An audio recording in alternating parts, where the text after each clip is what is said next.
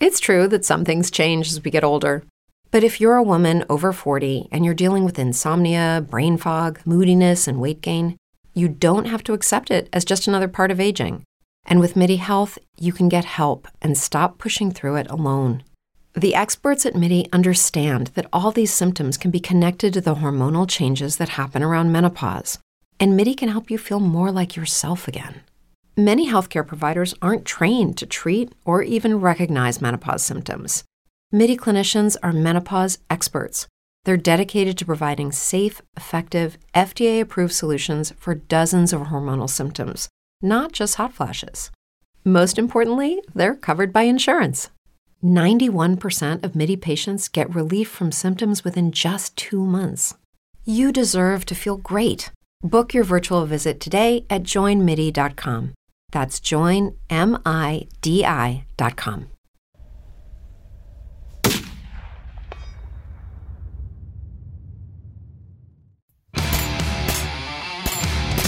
And so no fail is just kind of bringing it back to like, hey man, what were you taught when you learned how to ride a bike?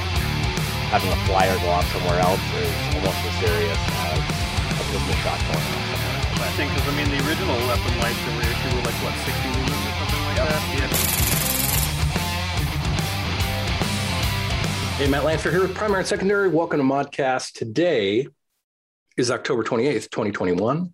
The episode number is 277. We're going to be discussing defining your mission. So what that means is when you're carrying a gun, when you're going off, doing your daily whatever, going to work, going on vacation, going to the store, going to school, how to figure out what is appropriate for what you're going to do. What are appropriate options? How to go about figuring out what should, in most cases, work. Like establishing those mission parameters. Big thing is to differentiate between possible and probable. Yeah, it's going to be a cool discussion. We have an awesome panel for it. That's kind of what we do here. Before we start, big thank you to our sponsors. Big thank you to Big Tex Ordnance.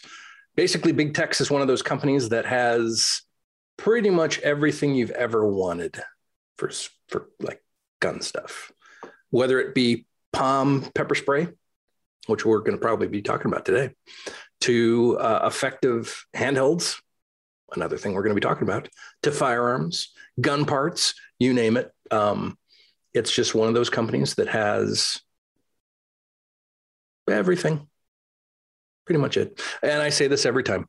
Anytime I'm placing an order with them, I need to go through every category and make sure that I'm not missing something because they have more stuff that I still need to buy. And typically I have my basket ready and I'm about to hit checkout and I realize I better go and look.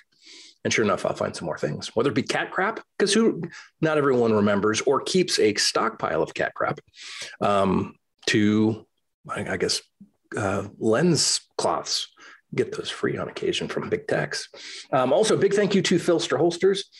So one of my coworkers was talking to me about holsters, and he was looking for some means of carrying concealed.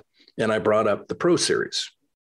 So the Pro Series is pretty much a no-frills concealment holster. Specifically, we were talking about one for a Glock 48. So I explained this is how it works. These are all the features of it. The order was placed. It showed up a couple days later. When we had it in hand, I explained all the features. Everything clicked for him. It all made sense for him. Filster is one of those companies that I have absolutely no qualms with recommending right off the bat. There are a few good, really, really good companies like that. Fortunately, we have association with Filster. The people behind the scenes with Filster are just wonderful people. They live this life. Not only are they very active in gun rights, they're also active in education as far as effective concealment. A wonderful YouTube channel that provides a lot of really good content, and just good people. Also, big thank you to Primary Arms. Primary Arms Government now offers the comprehensive agency trade-in program so professional teams can get the most from their used or obsolete equipment. Working with GTI's asset trading program, Primary Arms Government can provide you top dollar on any agency asset. From service weapons to uniforms, tools and vehicles, their agency trade-in program is the best way to grow your agency's budget and upgrade with America's leading tactical brands. For more information, please visit www.primaryarms.com/government. There's a dot between the www and Primary Arms. Again, and I say this all the time, Primary Arms also is one of those companies. They have so much to offer, to include optics even, which I have several behind me, but also that the option to trade in stuff. As someone who has purchased things for agencies, who's had to plan out agency direction, whether we're we're all going to optics, or we're changing up the uniform in some way. The ability to trade stuff in, where, you know what, if we wouldn't have that option, we'd be throwing stuff away, or we'd have bins of old useless equipment. And this is a means to get some of that investment back, turn around and use it. Wonderful, wonderful opportunity. Also, a big thank you to Staccato. So Staccato is one of those brands. They make 2011s. And for me, the idea of a 1911, it is 1911s, that's a classic. I can see that there's one right there. There's one right there. There's also a bit of a stigma attached to them. But for me personally, through my personal growth, a manual safety was kind of intimidating. And it just took some hands-on. And we did this really cool video with Carl at InRange and a bunch of friends. We all got together. I think it was in 2017, maybe 18. I don't remember. Maybe it was 19. And we did this pistol shoot-off thing. And I had a STI, which is now Staccato, which did really, really well in that trial. Wonderful shooting pistol. And that got me really thinking about, 2011s are pretty darn cool. I even carry a Staccato P-Series. That's a great gun. I have 3 other guns, and they're one of those guns that when I go shooting with friends, I make sure I have several guns and friends. And I let them try them out and see for themselves. And the smiles people have after they shoot them, that's awesome. So, yeah. Staccato, great guns. Speaking of great guns, Walther. Years ago, a couple friends told me that I need to look out for the PPQ. And I didn't know anything about it. I know that they were fans, but they kind of said, yeah, check them out. They're really good. Great for duty guns. Okay. Turns out they also had an awesome trigger.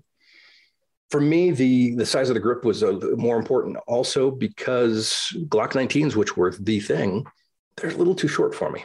And so I tried out the PPQ, and it fit my hand perfect.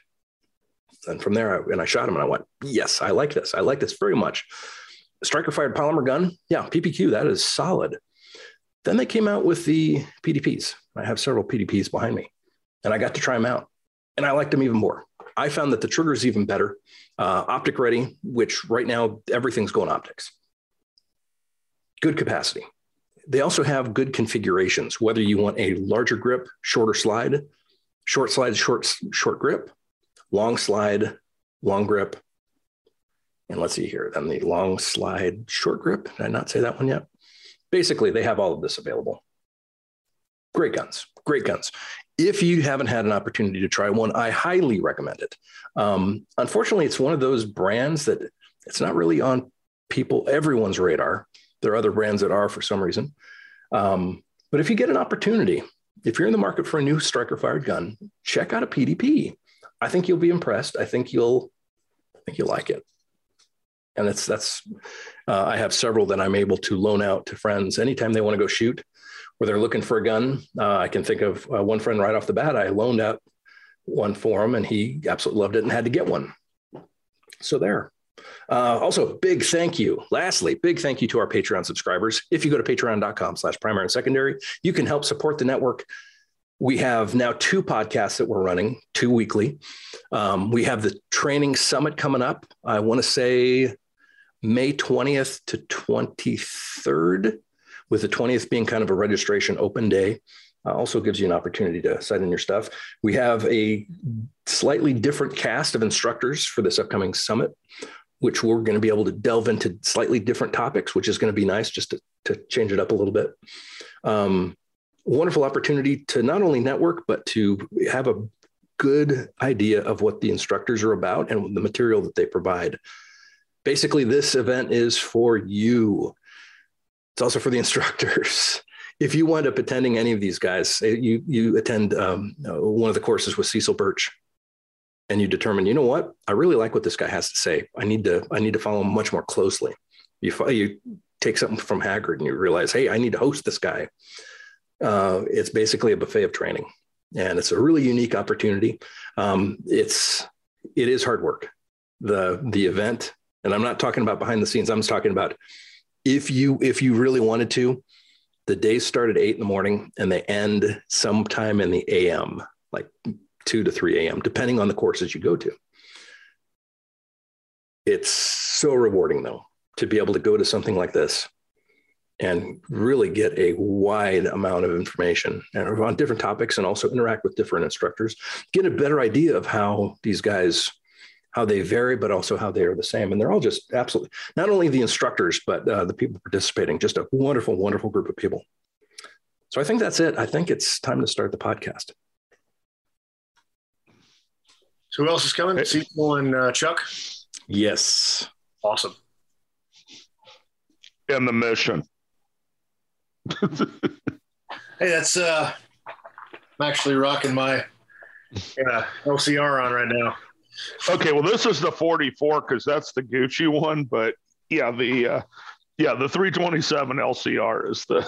That's actually, yeah, I've got the 327 as well. Yeah, it's the house gun. That's my dad. My dad the other day was we were just standing there talking, and he said something about pocket carry, so I pulled out my sweatpants gun to show him.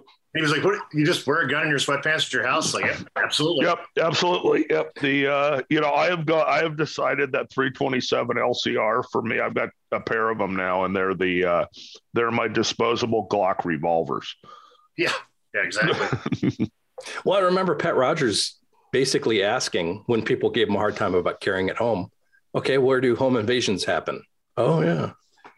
Yeah, I'll tell you, when we went up to the Larry Mudgett class, I mean, he browbeat us in class. Everybody was humiliated because it's pretty much, if your whole life is supposed to be around protecting you and your family, where are you and your family? It's like, if you're not carrying it home, you're just wrong. And it kind of like, you're probably right. They didn't like at my place, they didn't like there's 4 billion guns around, but the LCR means I can carry in basketball shorts. Yep. And that's the important thing. So this is part of also defining your mission. This is the reasoning behind why we do what we do. There's that. Yeah. And so I don't need to be carrying any of this on me when I'm home. Well, I've been to your home. You don't there. That's the idea, is when you live in homes and places. And, that's, my thing is we're so comfortable here. I got a 10-foot wall around the place and, guard gated community and the whole thing. But you get a little, like, I don't know that we've ever had. The only time anybody's kicked a door down here was the PD SWAT team doing some lady for some horrendous fraud thing, and that was it. But it's still a good idea. So in case the UPS man freaks out or something while they're here. But anyhow. So we have a Cecil that we're just waiting on. Yeah, because we rearranged it completely for Cecil, so this is just typical. It's also so, Chuck, how did you phrase it? So you wouldn't whine? Do what? Oh, was it so you wouldn't whine? Yeah, I was being pretty whiny earlier. If I had to work your schedule, we could have started an hour ago. I'm just saying. If I had to work your schedule, I would feel the exact same way. Well, it's hard being a fireman. That's right. All you can do is sleep. He's probably been sitting in the recliner eating chili and cornbread, so it's hard. I know. With or without beans, though, that's the question. It better be without beans. I used to be a big fan of chili with beans, but as I get older, they don't agree with me anymore. No, God, no. I went to Tex-Mex today with a guy who was the marshal of the city we live in. And, I ordered my Tex-Mex with rice only, no beans. It's like, it's not that I don't like beans. Beans don't like me anymore, I'm trying to stay happily. I'm trying to stay happily married. That's right. Man, that sounds delicious. Yeah, but and brisket street tacos. It's a Texas thing. That sounds wonderful. Yeah. Well, because we do brisket with everything here. You get burgers with brisket on it. You get tacos with briskets, burrito. It doesn't matter. You get everything with brisket. So the local grocery store has brisket available on certain days, and I have not figured out which days. But it's in the little container, and it's a win. What's funny is our grocery store is bringing in some real high-end barbecue now, blacks, where it's like, brisket's $40, but it's awfully good. But what I being the California guy in the wrong state, or actually the right state, and they ruined mine. They actually got a couple tri-tips in the other day at the grocery store. So I hoarded those and froze them almost like normal people put venison in the freezer. I'm putting California tri-tip in the freezer because it's hard to get here in Texas. That's such a California thing that, it's just, the butchers look at you funny, like, you got tri-tip? And they're like, what? A what tip? I have no idea what that is. I have no idea what that is. Tri-tip's like a California cut of meat on I don't know which part of the cow it is, but it's really good. And you marinate it and, grill it and you're bake. I don't know how you make this stuff, but it's absolutely delicious. It's kind of like, it's just it's kind of a California steak, but it's good. I have a coworker who does that kind of stuff on the side, and it's nice to just figure out, you know what? Let's have him make us dinner some night for the whole family. And then we have wonderful leftovers for the next couple days. But man, it is awesome to just send him a text and say, hey, I'm thinking brisket next week. Okay. Yeah. Yeah. And I did T-bones. I did T-bones last night. They had a sale at the store. Oh, that sounds great. Got $75 worth of T-bones for $42. So yeah, it's like, okay, I'll splurge. We had dinner last night, sandwiches today, and still have half of it. So, because I'll make tacos out of the rest. Nice. Good plan. Well, it was funny. It was a family tradition of ours because we really kind of didn't do leftovers when I was a kid. We always had a meat and potato and a veggie and stuff. My mom was an amazing cook. Actually, both my parents. But so we would have a taco bag. So my mom would put all the meat leftovers from dinners into the taco bag. And when the taco bag got filled up, she'd she was one of the first ones using Cuisinarts. Used to teach cooking classes with them.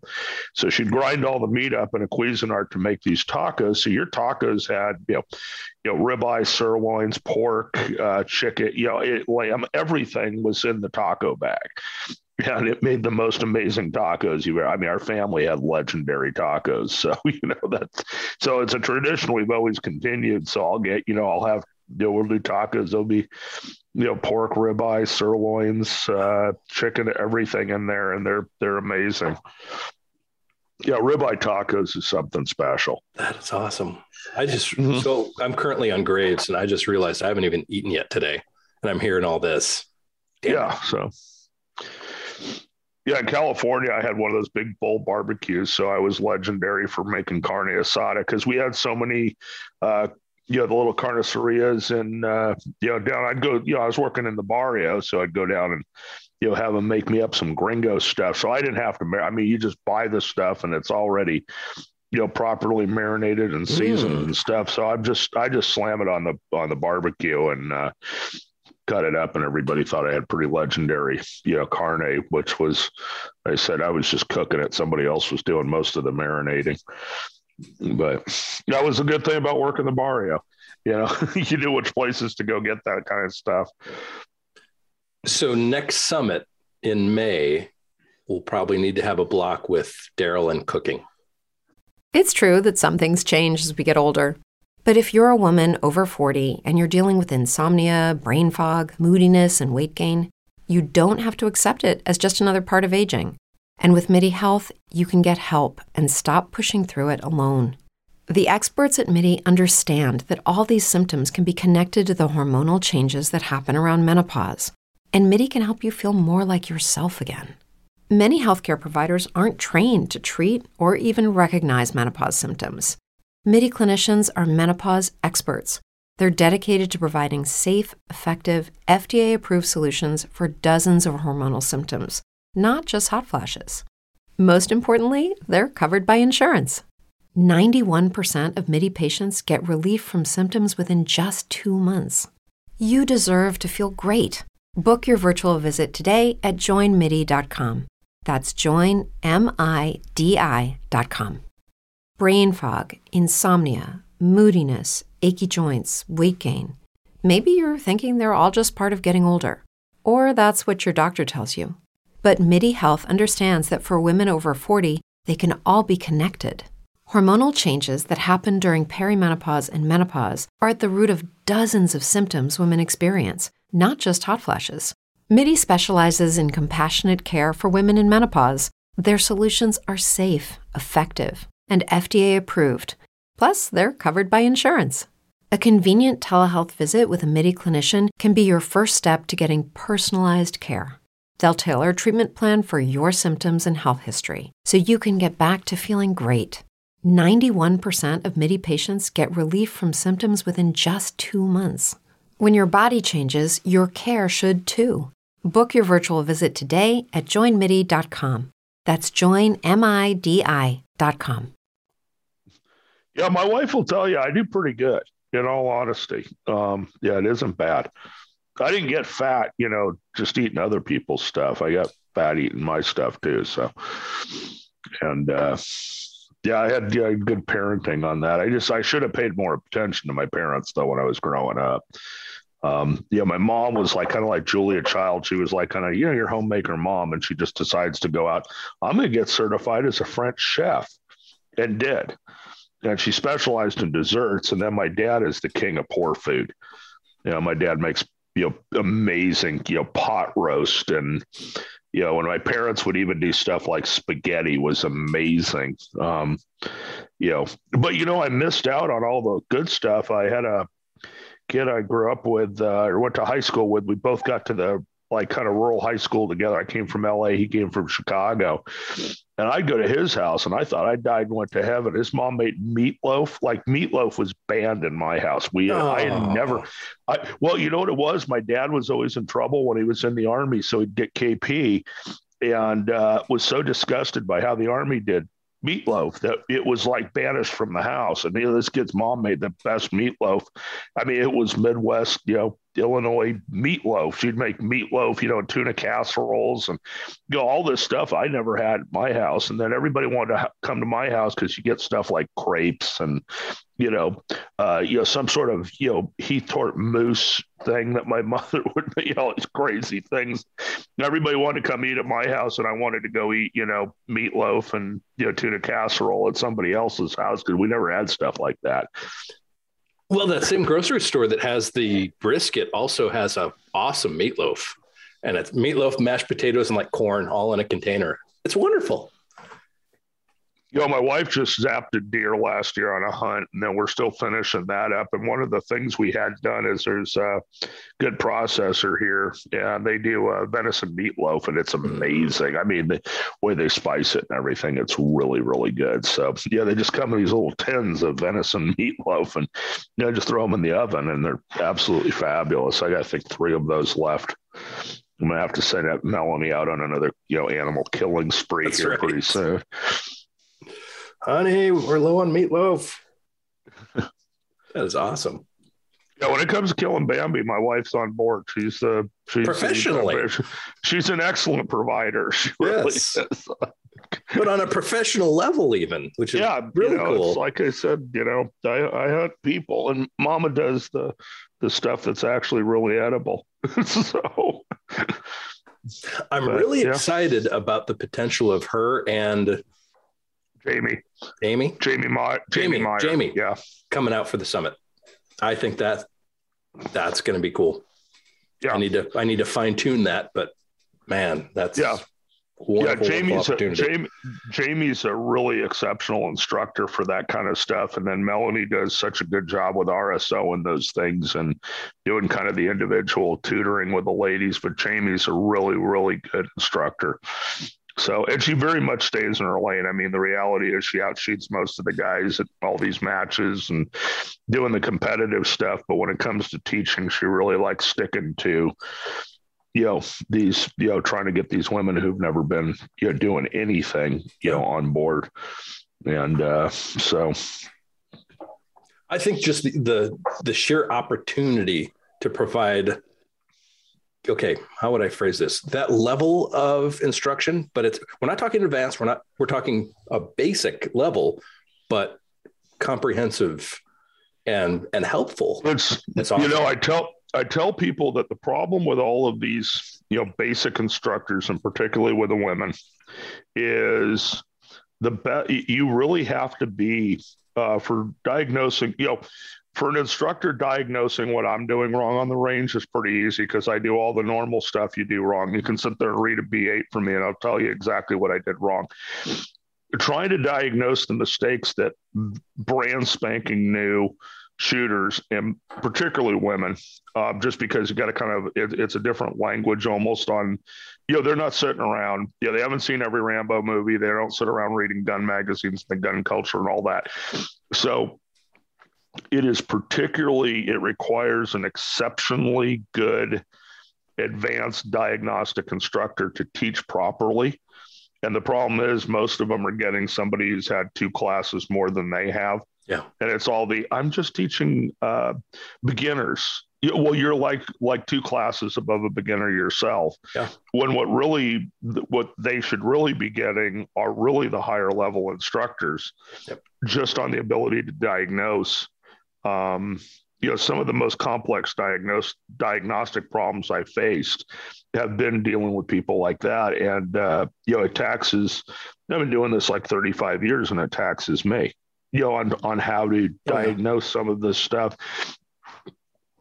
So, we're not doing a lot of the people a real great service by giving them instructors that have had 1 class more than they have. So, Oh, I'm sorry. They're an NRA certified instructor. So therefore,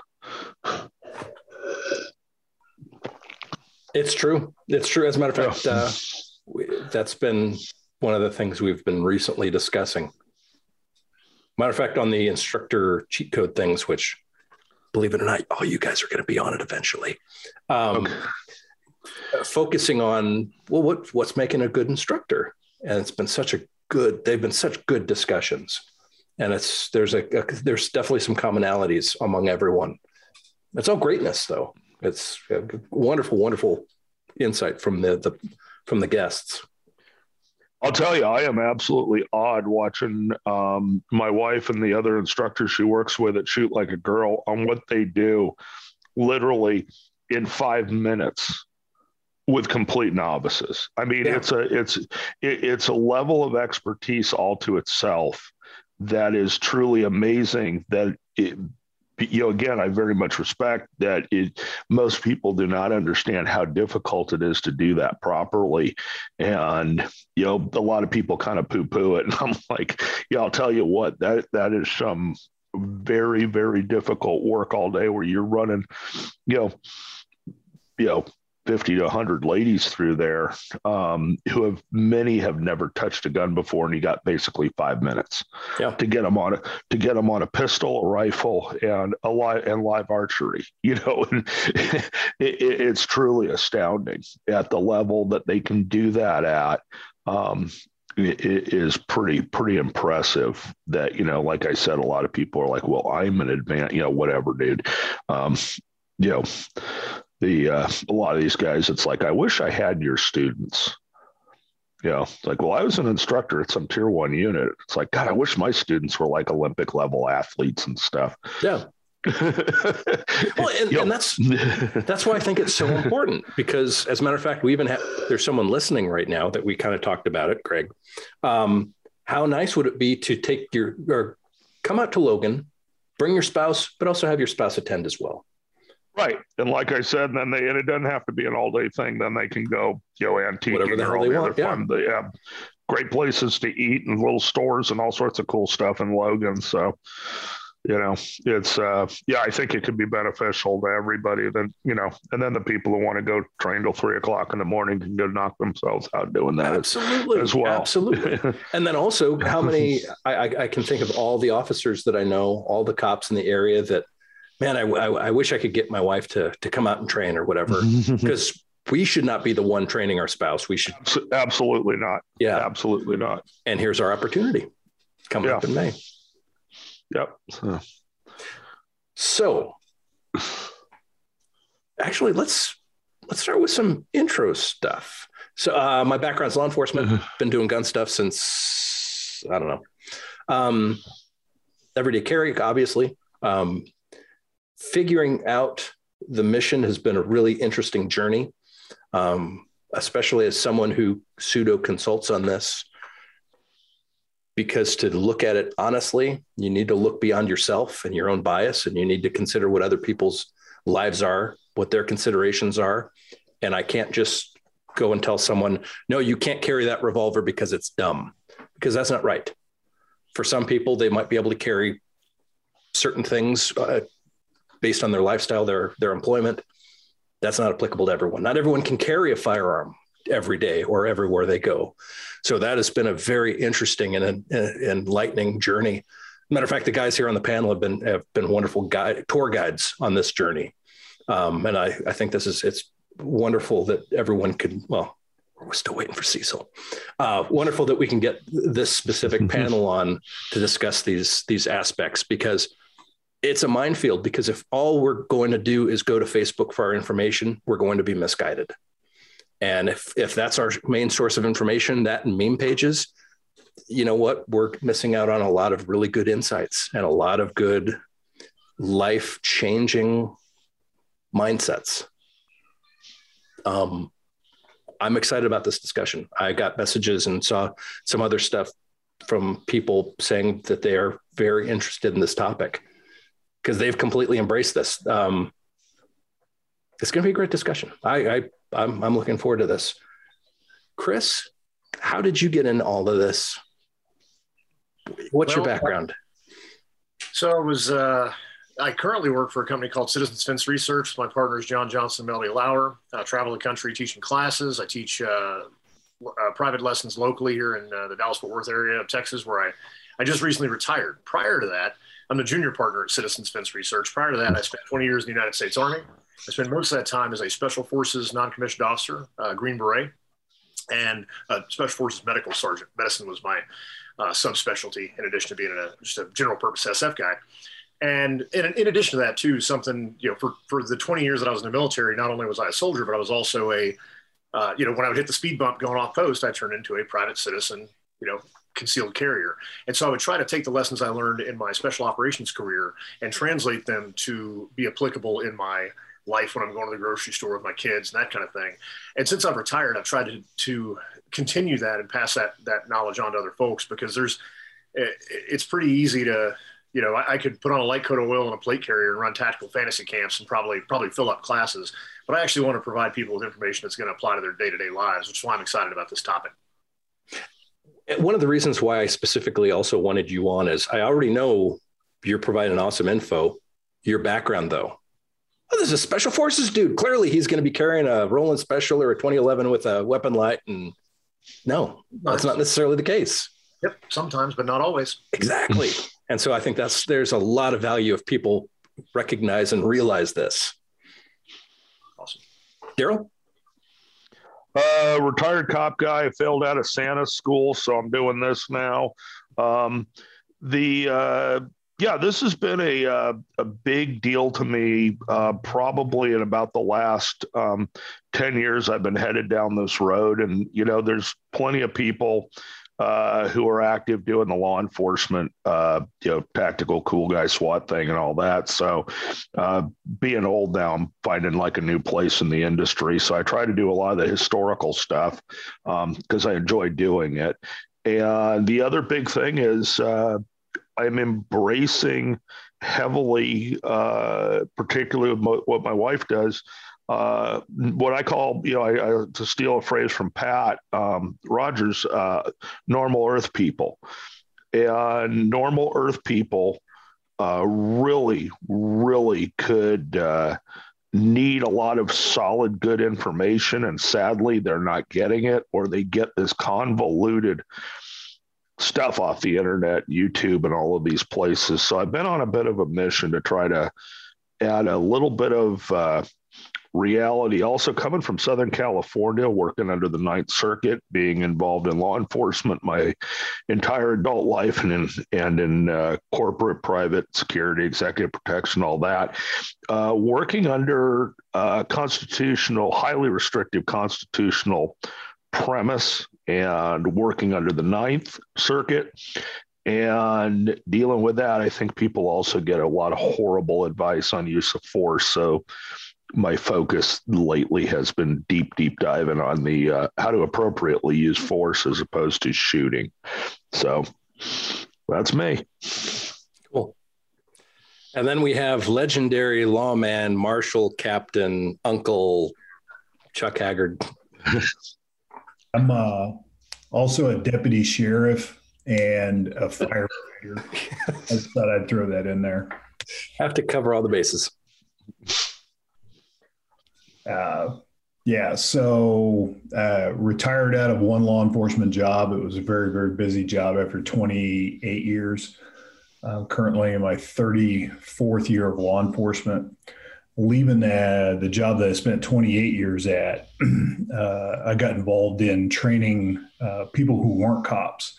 The vast majority of my training previous to that was in the law enforcement field, firearms instruction, defensive tactics, basically everything between harsh language and a gun. Batons, tasers, pepper spray, verbal judo, things like that. And then when I went to retire, right before I retired, I kept getting hit up for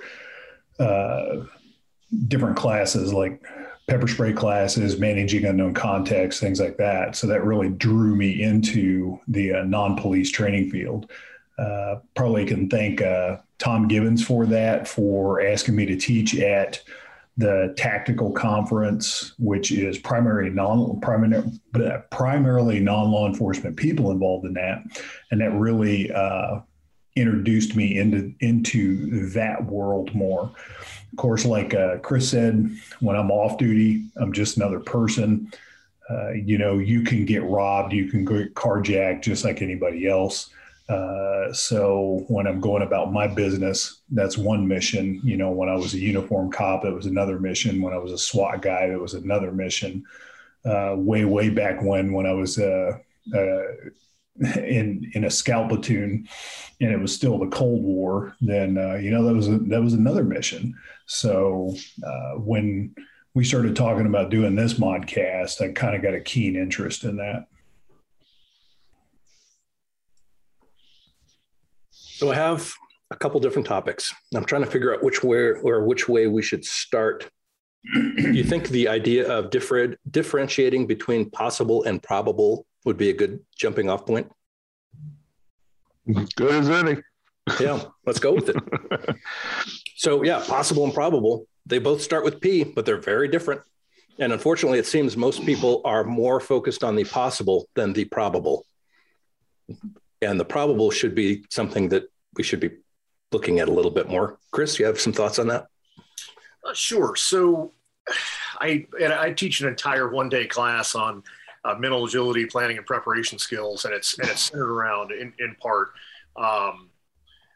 risk management, recognition, prime decision making. Figure out what you're facing, then create a menu of options, and then you can, when you encounter a situation 22, you just pull a plan R off the shelf and execute, and then flex off of that recognition, prime decision as needed. And so when it comes to probable versus possible, like something I think is interesting. We were talking about home defense earlier before we kicked off. And it is true, like, I have a sweatpants gun because I don't want to be caught on the toilet with my gun on the other side of the house dealing with, Michael Myers or Jason Voorhees or whomever. But that being said, what I think is interesting is that if you talk to 100 gun owners, I'm not talking concealed carriers, I'm just talking 100 people that own guns, universally, what is the most common answer for why they bought, like, say, a handgun or a home defense shotgun, or I already spoiled it there? It's to protect myself and, protect the home. And then you ask them, like, even if they have their concealed carry permit, do you carry it every day? Well, no, I carry it when I think I'm going to need it. And, Tom Gibbons has a great saying about that. If I think I'm going to need a gun where I'm going, I'm just not going to go there, which is probably a better plan. But it's really interesting because one of the places that people will most often either leave their gun at home or take some little C-Camp tiny pistol that they don't know how to shoot well is like their local convenience store right around the corner from their house. Whereas statistically speaking, the place I'm most likely to need my gun, like the place I should take my Roland Special with my weapon-mounted light, my red dot, my 20-round mag, is the convenience store right around the corner from my house. Because if I have to shoot somebody, as a private citizen in my lifetime, that's probably the place going to happen, either that or the grocery store I go to every week. And so people, I think, do a poor job, and I certainly have. I'm not, I've learned these lessons myself, but I think people do a poor job of sizing up that, like, is a mass shooting in your church or at your local Walmart, can that happen? It's possible. Sure, it's possible. But generally speaking, it's going to be the crackhead walking up to you at the gas pump and sticking something in your face, demanding either your wallet or your keys or both.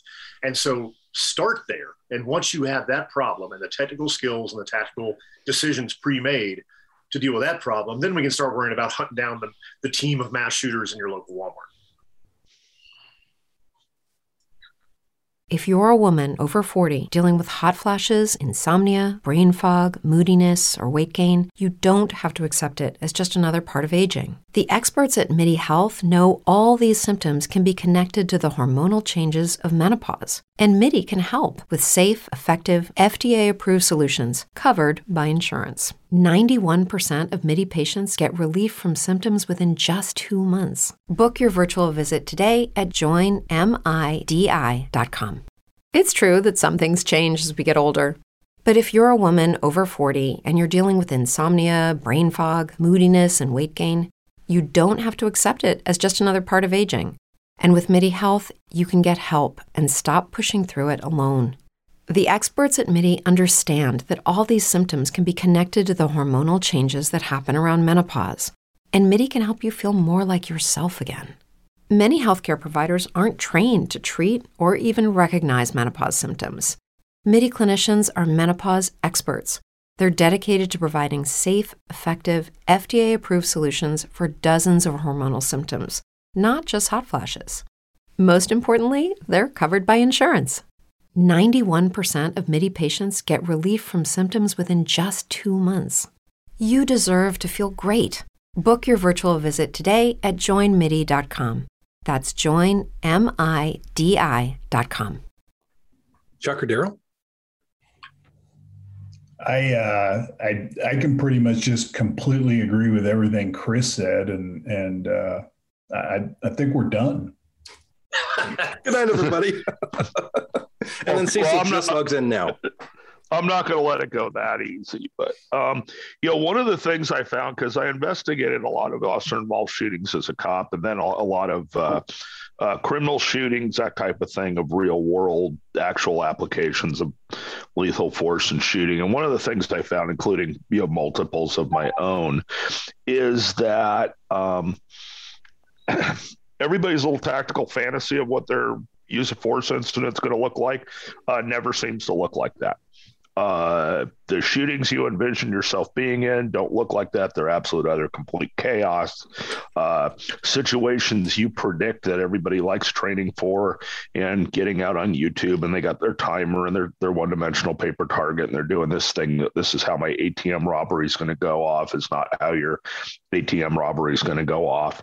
And the shooting, has multiple unassessed targets. That's not going to happen. Your 1 second, draw, your 1 second speed reload, all this, none of that's going to happen. So the reality is, I like to see people try to prepare for a real world And again, back to what your mission is and what the probabilities are. And I think the other thing we can maybe segue into here at some point is what kind of responder are you to? I think it was Greg Ellifritz who came up with the high level responder. I've been around Chuck enough. I need to start hanging out with Chris because we live apparently in the same city, which, we need to fix this. I can't help myself. I'm sort of a high level responder. It's what I've done my entire life. If somebody does something stupid, I tend to go get involved as much as I tell myself not to. And the reality, though, is most people are not. And you have a ton of people out there preparing to be a high level responder that they're not. And I'm like, this is going to be your first rodeo on this. This isn't going to be my first shooting. It's going to, I work some EP stuff, and I had guys, young guys come up. How come you won't roll with me in the car? Because, dude, I don't want to be here for your first shooting or your first, vehicle ambush. Or I don't want to be here for your first time that you're all excited to be in. The reality of this stuff is, the mission for most people is breaking contact, period. That's it. Break contact, get away. And better than breaking contact, don't be in contact to begin with. But we have all these people out there who are now preparing, for ISIS attacking at Walmart, and that you're going to run in and protect everybody from that. And I think it's sort of a ridiculous concept on its own, when the reality, I think the big hero of one of the recent ones was the soldier from with a CCW from Fort Bliss out in El Paso, herded up all the little lost children and got them out of the Walmart. That to me was the best thing you can be doing, rather than hunting down active shooters. So, we recently had an incident with my wife, and I have been, picked to be a victim of street robberies. I think I'm up to about half a dozen of them. And, that to me is my reality these days, is people want to rob Santa for some weird reason. And countering that's more important to me than, this other stuff.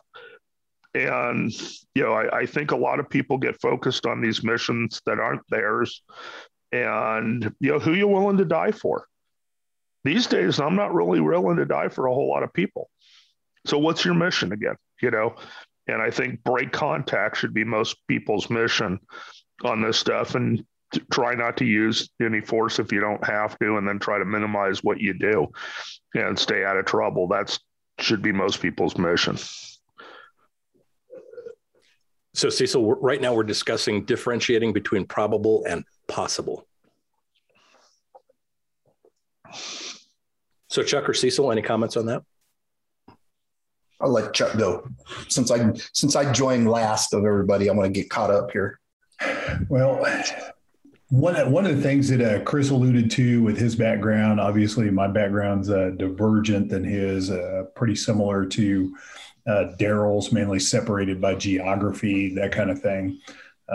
And Tom talks about that in his concealed carry classes, that the mission of the cop is different than the mission of the military guy, different than the mission of a civilian concealed carrier.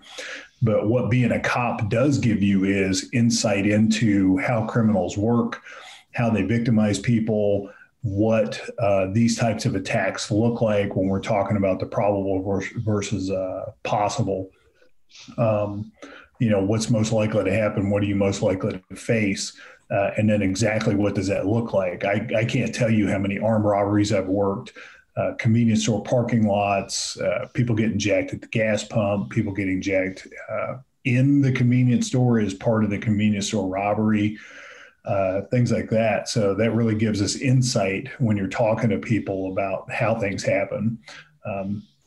When you're interviewing the victims, sometimes not as much insight as you would expect, because there's a whole lot of, oh my God, it happened so fast. He came out of nowhere, and then the end of his gun was that big around. And that's pretty much what you get. So that's a lesson in actual what failures in situational awareness look like and what that does to us. But it also gives us an insight into concepts like urban watering holes. Where are people commonly victimized? Tom Givens talks about there is no street crime, but there's a whole lot of parking lot crime that, certain places are going to be drivers. I can tell you one of the things when I'm talking in my Managing Unknown Contacts class about to get across to people where this type of thing happens is a lot of people try to mentally insulate themselves from stuff because they're like, well, I don't go to bad neighborhoods. Some of the crime drivers in any city will be your convenience stores, it'd be your gas stations, things like that. But also every Walmart that I've seen in every jurisdiction I've looked at their crime mapping is a crime bubble.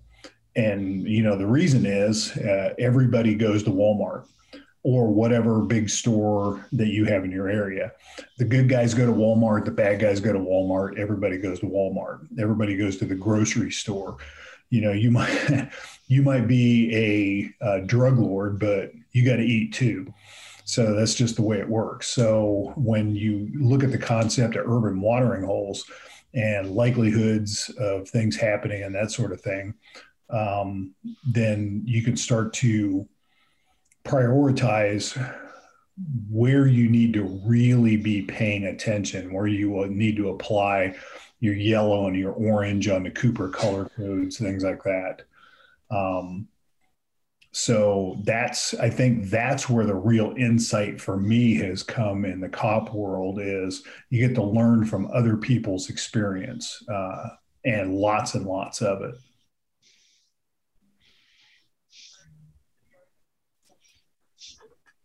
So Cecil, Yeah. with your background being different from all of ours, Yeah. how are you defining the difference between possible and probable? As a matter of fact, what is your background? Let's go into that too. Just a businessman who happens to have some interests that are conducive to this topic. Right. Who's a martial art nerd and a gun geek, kind of fighting for control of my body and my brain at any given moment, and just putting the time in, trying to see how those all work. But then I think trying to figure out how it works in my environment. And it's always been a little odd to me. And I think it's partly because I come into this, like with a foot in both worlds, right? I'm in the gun world for sure, but I'm also kind of a little bit out. And I was born a shooter, raised a shooter, whatever. I'm shooting all my life, whatever the cliches are. But my main focus for, most of my life was on the martial arts side. So I spent far more time there. And I always found it interesting. The gun world approach seemed to be focused on law enforcement, military type stuff, and movies and TV, which I think is also a killer. And it was always odd that I always felt like I was taking crazy pills because I would look at here's what these guys are training for this environment. I'm like, that's not my environment. That's not where I'm at. I'm in the gas and sip. I'm in, traffic. We literally just last 2 weeks in one of the nice upper middle class neighborhoods that I pass every day on the way to work, about 30 minutes before I got there was a road rage incident where a guy followed another car to when the guy pulled into his driveway just off the main drag and started firing. Literally, I had to go around because they blocked off the main road, and I had to detour right past where they had the guy sprawled out. If you're a woman over 40 dealing with hot flashes, insomnia, brain fog, moodiness, or weight gain, you don't have to accept it as just another part of aging. The experts at MIDI Health know all these symptoms can be connected to the hormonal changes of menopause. And MIDI can help with safe, effective, FDA-approved solutions covered by insurance. 91% of MIDI patients get relief from symptoms within just 2 months. Book your virtual visit today at joinmidi.com. Brain fog, insomnia, moodiness, weight gain. Maybe you think they're just part of getting older, but MIDI Health understands that for women over 40, they can all connect to menopause. It's at the root of dozens of symptoms we experience, not just hot flashes. MIDI clinicians are menopause experts, offering safe, effective, FDA-approved solutions covered by insurance. 91% of MIDI patients get relief from symptoms within just 2 months. Book your virtual visit today at joinmidi.com. And that's more of what I'm used to, as opposed to, these other things. We just had another one in Yuma in Arizona where I don't know if you guys saw it. It was a convenience store robbery, and it was like a former Marine. The young punk points the gun at him. The guy grabs and he gets him down the ground. The other guy skedaddles. But that's more always the environment I always pictured any of my conflict. But if, I think it's better now the last 10 years or so, but prior to that, because I'm the gun nerd reading Combat Handguns magazine in 1980 and as a junior in high school, reading all the books and all that kind of whatever, SWAT magazine, Soldier of Fortune, and all the, there I was type stuff is like not my environment. So for me, it was, what do I see? What do most of my friends experience on a regular basis? Where are we? Like, where do we congregate? Like our little, middle class suburban people, where do we congregate? And it's like, that's the look, not these other things. Like Daryl said, it's, my mission has to be very specific because, I'm an active shooter in a mall. Yeah, maybe. But more likely, it's going to be the road rage incident. It's going to be the guy at the gas and sip when I go in to get a big gulp or something like that. And I think that's just, it's sort of colored how I approached everything, looking at it that way from, the time I was, a dumb high school kid. Chris? Well, I wanted to follow up on something Daryl had said, but also on to piggyback on something that Cecil said real quick. Something that anybody watching at home can Google is a risk assessment matrix. And if you Google risk assessment matrix, it'll bring up 500 various types. And really, I don't care which one you look at because they're all the same theme. And you're measuring probability versus severity. And it's actually it's supposed to be a objective-ish method of, okay, how likely is this to happen? And how severe would it be if it would happen? And then applying a numerical value to it, and then you can rank what you're facing. And so we're always looking at probability versus severity. And like, obviously a mass shooter at a Walmart or a shopping mall is super, super severe, but we literally can keep track of them, whereas we can't keep track of the carjackings and muggings and stuff that happen at convenience stores and so forth, which can be equally catastrophic to you as an individual. But something that Daryl touched on that I thought was really, really great was he mentioned Greg Ellerfritz and high responders, low responders, and basically intervention or not intervening. And I don't give me the signal if I'm jumping too far ahead. But in terms of defining your mission, the beautiful thing about being a private citizen is that we get to define our mission. And I 100% agree with Daryl that generally for most people, break contact is your only mission and the only mission you should have. But what it takes to define your mission, I think, is a really high degree of self-awareness about how much skill, experience, and so forth you actually have. For example, with the high responder, low responder thing, I highly recommend people take force on force training, especially ambiguous force on force training, like the stuff that these my fellow panelists offer, Craig Douglas offers with ShivWorks and ECQC, because what that helps you figure out is whether or not you are a high responder or a low responder. Do you have a tendency to overreact or underreact? And once you know that about yourself, you can mitigate your natural reactions. If you know you're a high responder, then you can make it a point to take that pregnant pause, that tactical pause, and ask yourself whether you really want to get involved. Whereas if you're a low responder, you've got to find ways to respond more decisively when you need to. But all that being said, I'll tell you right now, if my family, my wife and my 4 kids were in a Walmart or in a shopping center somewhere, and they were, in danger of like a mass shooter or something like that, I would want somebody like Chuck or Daryl or Cecil basically deciding, no, I'm not going to let these people die. I'm going to pull my gun out. I'm going to do something about this.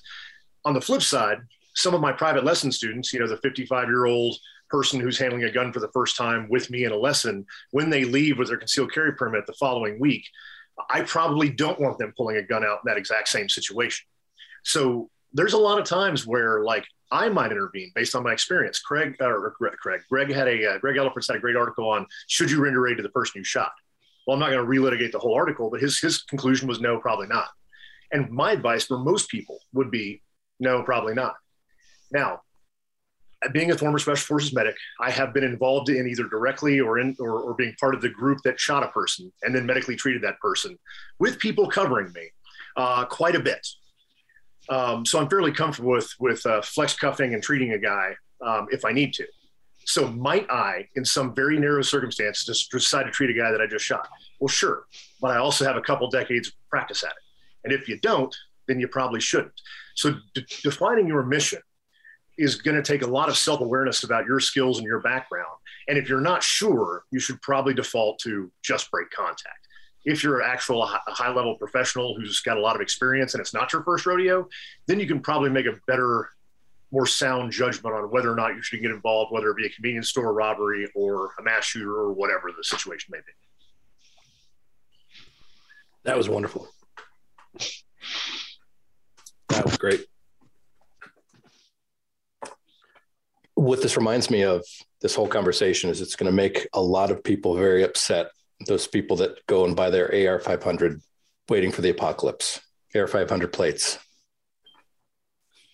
Yeah. What's funny is I guarantee you that Chuck and I, for example, have the exact same active shooter response kit in our cars, because everybody's you got to have an active shooter response kit where you got your plate carrier and your some kind of micro carbine that you can put together, and your helmet and your nods and all that in your car. Clearly. And a jumpsuit. I have a big blue blanket, sling pack with medical gear in it. The only way I'm going back into a place like that is if the cops need help with maybe a little bit of medical, and I'm probably the last guy you ever want working on you. But the idea that somebody would put on exactly what the crook is probably wearing and run back in carrying the weapon the cops are looking for and thinking this is a brilliant idea is so ludicrous to me. It hurts. But, that's what we got people out preparing for. And it gets back to that, what do you really, what's your reality? But it's like, like Chris said, if it's your wife and kids in there, like I'm willing to die for that. Probably, and it's what kind of gear are you carrying? What are you prepared for? When I used to go pick my daughter up from school, I always had a high capacity 9mm pistol of some sort, service size pistol. I had med gear with me. I had reloads. I had all of these things because I know myself enough that I'm not willing to let a bunch of kids in a school get shot, especially if it's the school my kid goes to. My kid's out of school now. I don't carry all that stuff when I drive by the school anymore. It doesn't, concern me. I'm trying to use layered gear. I have a go to trouble gun that I normally carry when I leave the house, and I have a get out of trouble guns that I carry all the time. And, I think a lot of people, back to that mission thing, are setting themselves up for these fantasy, missions they're doing. And my biggest worry with a lot of those folks is they're carrying gear that they envision themselves using. And then a scenario pops up and they're going to plug that into the solution because they have it, not because it's the right solution. It's because I have my Roland Special with my X5000 light and a red dot and a 20 round. I really have to go get involved in this. And one of the funniest things, I just took, David Cagle, who I'm mentoring, and I took him on the California Gunfighter Tour. And it was the weirdest thing of going back to SoCal recently is all of these guys I've known for years, industry guys, SWAT studs, just monster stud cop dudes. And they're all carrying J-frames. If you're a woman over 40 dealing with hot flashes, insomnia, brain fog, moodiness, or weight gain, you don't have to accept it as just another part of aging. The experts at MIDI Health know all these symptoms can be connected to the hormonal changes of menopause. And MIDI can help with safe, effective, FDA-approved solutions covered by insurance. 91% of MIDI patients get relief from symptoms within just 2 months. Book your virtual visit today at joinmidi.com. Brain fog, insomnia, moodiness, achy joints, weight gain. Maybe you're thinking they're all just part of getting older, or that's what your doctor tells you. But MIDI Health understands that for women over 40, they can all be connected. Hormonal changes that happen during perimenopause and menopause are at the root of dozens of symptoms women experience, not just hot flashes. MIDI specializes in compassionate care for women in menopause. Their solutions are safe, effective, and FDA approved. Plus, they're covered by insurance. A convenient telehealth visit with a MIDI clinician can be your first step to getting personalized care. They'll tailor a treatment plan for your symptoms and health history so you can get back to feeling great. 91% of MIDI patients get relief from symptoms within just 2 months. When your body changes, your care should too. Book your virtual visit today at joinmidi.com. That's joinmidi.com. And it's the weirdest thing. And I'm talking to them because I'm kind of in the same place. And they're like, it keeps me from doing stupid stuff. And one in particular runs a SWAT team at the moment. You know, the guy's a phenomenal shooter. He's a legacy dude. And he goes, I was out jogging this morning, went into the local Starbucks. He goes, there's a 187. There's a homicide suspect sitting inside a Starbucks. And he goes, I got a J-frame, and a towel or something because he's been out jogging. He stops to get his drink. And he goes, you know what I did? I walked outside. I got on the phone, called dispatch, said, send me a couple of units. I'll keep an eye on this guy and stuff. And he goes, you and I both know if I had my 5-inch 1911 that I've carried my whole life, and I'm, these guys are, diehard 1911 dude. What would have I done if I had a 5-inch 1911 with me? He goes, screwed it in the 187 suspects here because that's what we did. And I would be guilty of the same thing. I've done that kind of stuff in the past. But the problem is you go to LA now and talk to all the guys there. What they're dealing with is Gascon is their district attorney who wants to hang a cop so bad it hurts. These guys are like checking out. They're like, I'm trying to carry stuff that forces me to not get involved. And these guys are all shooters, so they're good enough with a J-frame. You don't want to be anywhere in arm's distance of them if they've got a snub. They'll shove it right through your teeth and pull the trigger without hesitation. So, but they're kind of really gearing themselves to get themselves out of trouble, and that's it, and quit going to trouble because of the environment that's been politically created in that world. And again, that's back to adapting to your probabilities. Their probabilities now in SoCal is if you get involved in something and use lethal force, you're more likely than not to get prosecuted by the people who should be prosecuting bad guys, and they're adapting to it. A lot of people who have never really done this stuff professionally before are trying to gear themselves up to go get into a gunfight with ISIS. That, again, is probably not going to happen. And shouldn't the mission be to get yourself out? Again, words of a former NYPD training officer I know, used to tell his kids, his trainees, who you willing to die for out here? It's a tough thing, but again, the way the world's going right now, there's a whole lot of people need to be asking themselves, who you willing to die for? Who you willing to lose every cent you have for? Who are you willing to lose your home, your financial livelihood for? Who are you willing to get crippled for? Yeah, my list gets significantly smaller daily about who I'm willing to do this stuff for. So, again, it's back to that, what are you really preparing for? And what kind of preparations are you making as much to get out of trouble as you are to get into trouble? Yeah. I remember having a conversation about this, and essentially the way I explained it was it's a BYOG, bring your own gun. You use what you have on you. That's why it's important that you train. So if you're carrying a snubby, if you're carrying a G43 or whatever, at a minimum, you need to be effective with it. If you're just carrying it to be a talisman to ward off evil, yeah, don't even bother. But it's the whole concept of having all this extra gear in your car when your mission is not to respond to this kind of stuff has always baffled me. And people would rather invest in these tangible things that will make them feel better than go to this training that will ultimately make them feel better and provide much more confidence. Matt, I just want to interject on that. The stuff in the car, one of the 2 active shooters that I pulled up on, or that I was involved in, I pulled up on in the middle of it. And if I'd had a carbine in the trunk or a plate carrier or anything like that, it would have all been left behind. I literally had absolutely no time to hang on a minute. I got to jock up with all my cool guy shit. I was faced with a lady that came running down the stairs, and she's holding her face. She's got an arterial bleed squirting between her fingers, and she's screaming, "He's killing the babies."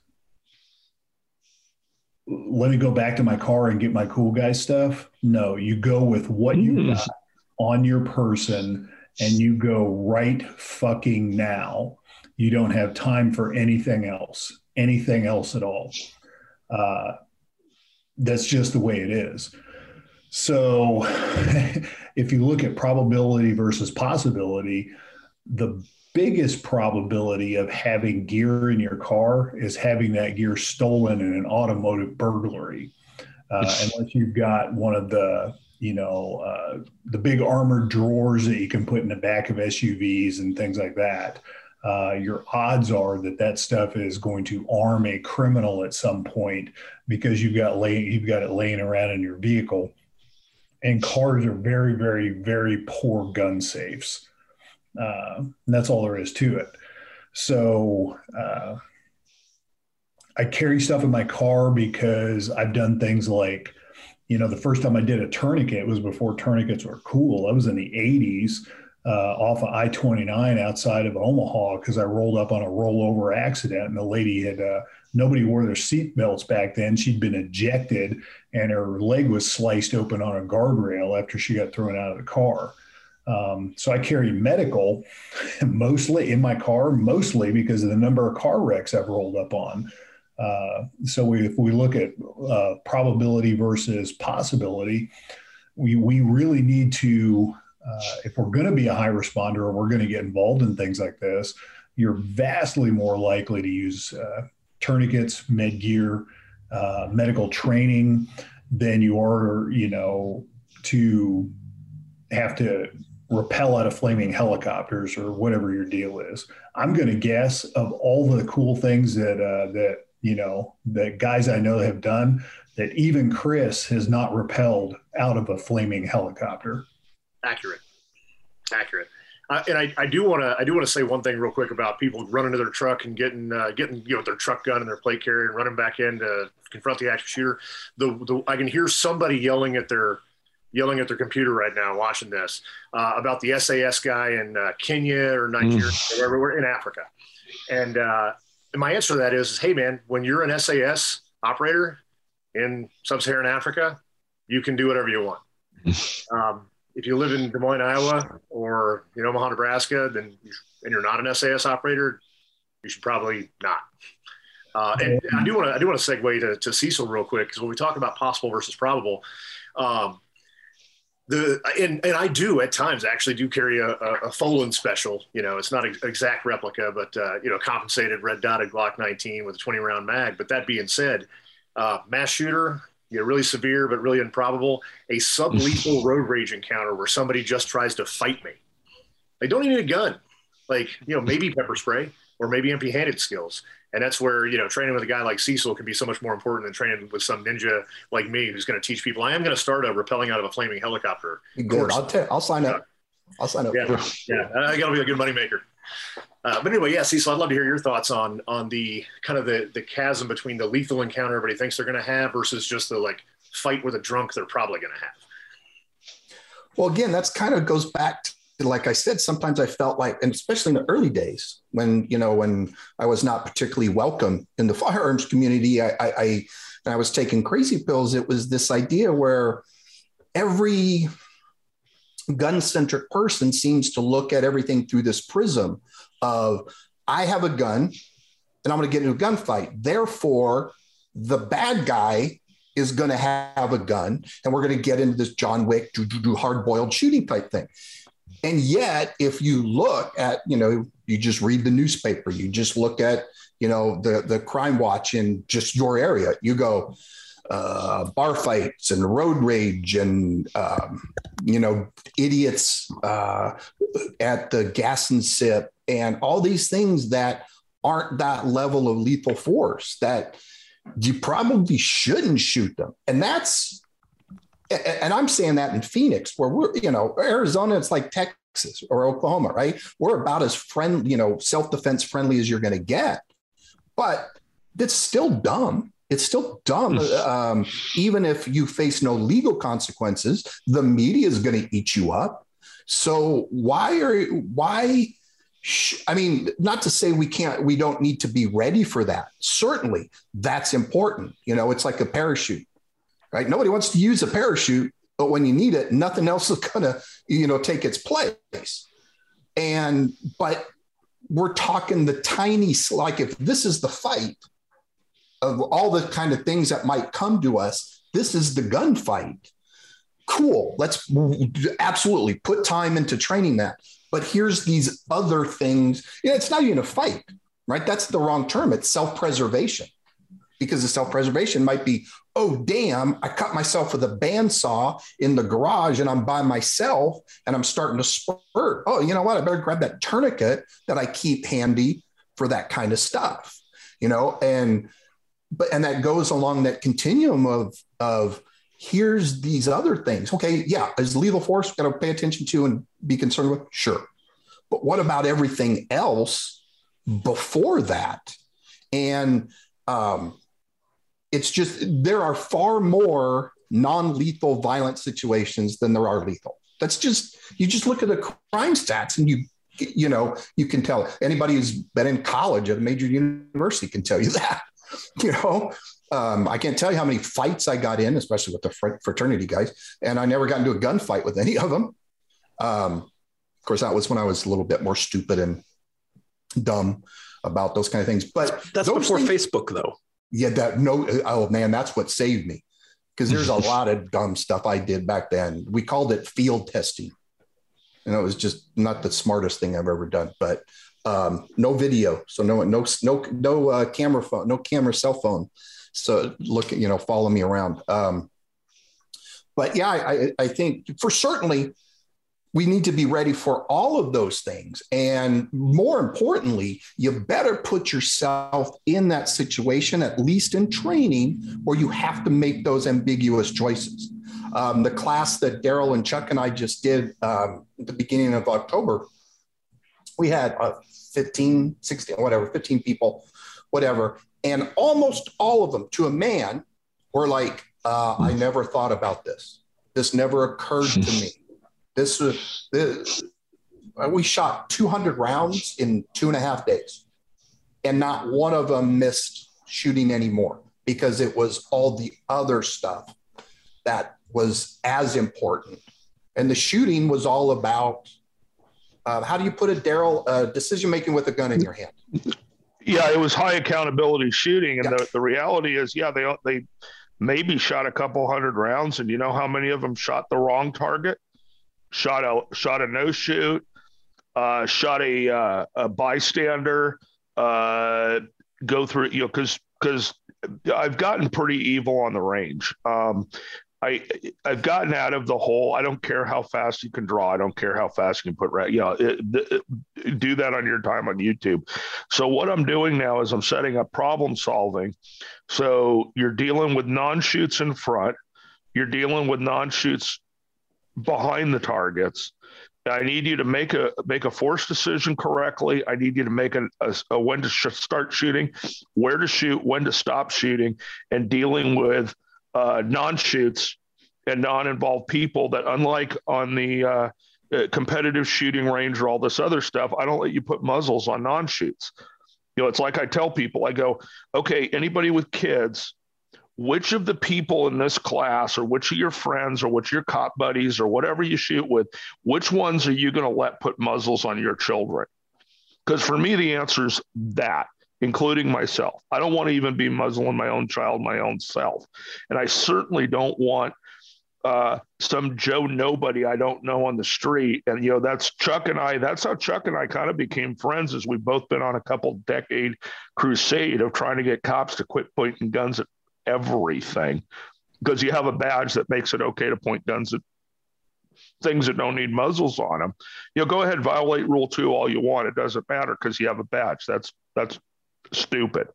And so when I throw all of those things in, the people at the course, whatever level they were at, didn't have too many problems putting good hits on targets. The problem was making the right decision to do it.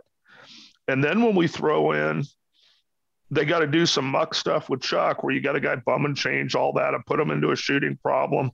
Cecil's giving them the force problems, the whole thing. We start wrapping all that together. That starts actually looking like actual street encounters. People have a very hard time dealing with that because all they've trained to do is use their cool guy gun and do cool guy drills that have really not a lot of relation to real world street problems. And then the other thing we forced them to do is dress for a non-permissive environment at work. Like you are working at a place that doesn't allow you to have a weapon. So that meant you had to carry a little gun of some sort, have all your stuff concealed, not covered. It had to be concealed. Like you would violate a whole bunch of social norms to figure out that somebody's armed, and then deal with these street level force problems that we were throwing at them. And a lot of people had a very hard time with it, and most do, because they've never been immersed in violence like some of us have. And, I found it funny that all three instructors showed up carrying Ruger LCRs, which was kind of funny. And then I got to test it myself as on my way home. My plane flight got all messed up, and I got to negotiate Chicago at 11:30 at night with a screwdriver and a mod light, which is what came off the airplane with me. And you get to practice this stuff, for reals. And all of a sudden, when you don't have your cool guy gun, you don't have this, you don't have that, you got a screwdriver and a mod light. Pretty soon, you start to get down to maybe I needed more skills than how fast I can do a drill on YouTube.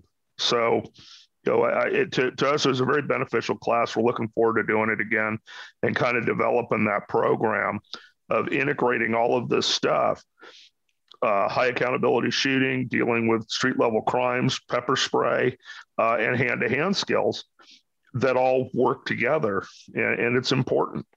So if no one else, if no one else has a comment, this goes perfectly, in my opinion, into the next topic. There's a phrase that we say all the time, and we seem to understand it, but I don't know if the general public does, and it's mission drives the gear. The big asterisk to this is, well, what's the mission? So in your guys' opinions, how does one establish their mission parameters? How do they determine what options fit what mission? Cecil? I know you have a very unique perspective on that as well. I think unmuted. So for me, it's literally, I think it has to be a continuous trial and error. And I know we're supposed to have some canned pat subject matter expert answer that fixes out all the problems, but it basically becomes, all right, what do you do on a daily basis? Well, what does your life look like? Because, not necessarily, my life might not be yours, or it might not be that 22-year-old college student down the street or whatever. Where do you go? Who are the people you interact with? That's, I think, the starting point. And then you also and I think Chris brought this up, you have to be self-aware of what you are capable of. You have to be aware of how you interact with people.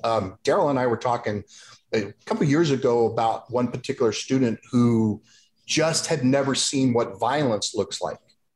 And his reactions in training were not as good as they could have been because he just had never put himself in that situation or thought about it. It was all this very, I go to this shooting class and we do this and I buy this gear. That, the hardware solves all the issues. And I think it's all about you. Like my daughter, when she turned 21, and we got her CCW. I'm trying to figure out, well, how is she going to carry? What is she going to carry? Because she's 21, she's in college. She's not like Miss Model, like, I have to be super fancy dressed, but she also said, Dad, I'm not going to dress like a frump. So there's certain clothing restrictions, a young woman's going to have.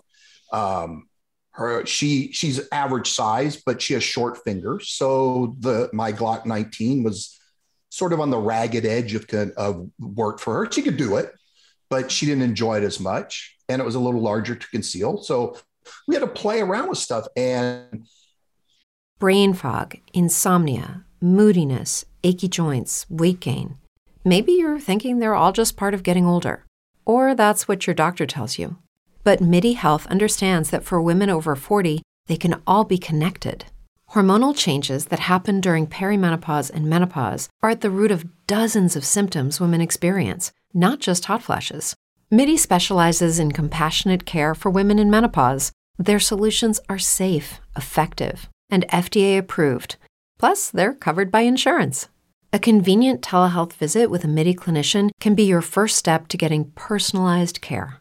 They'll tailor a treatment plan for your symptoms and health history so you can get back to feeling great.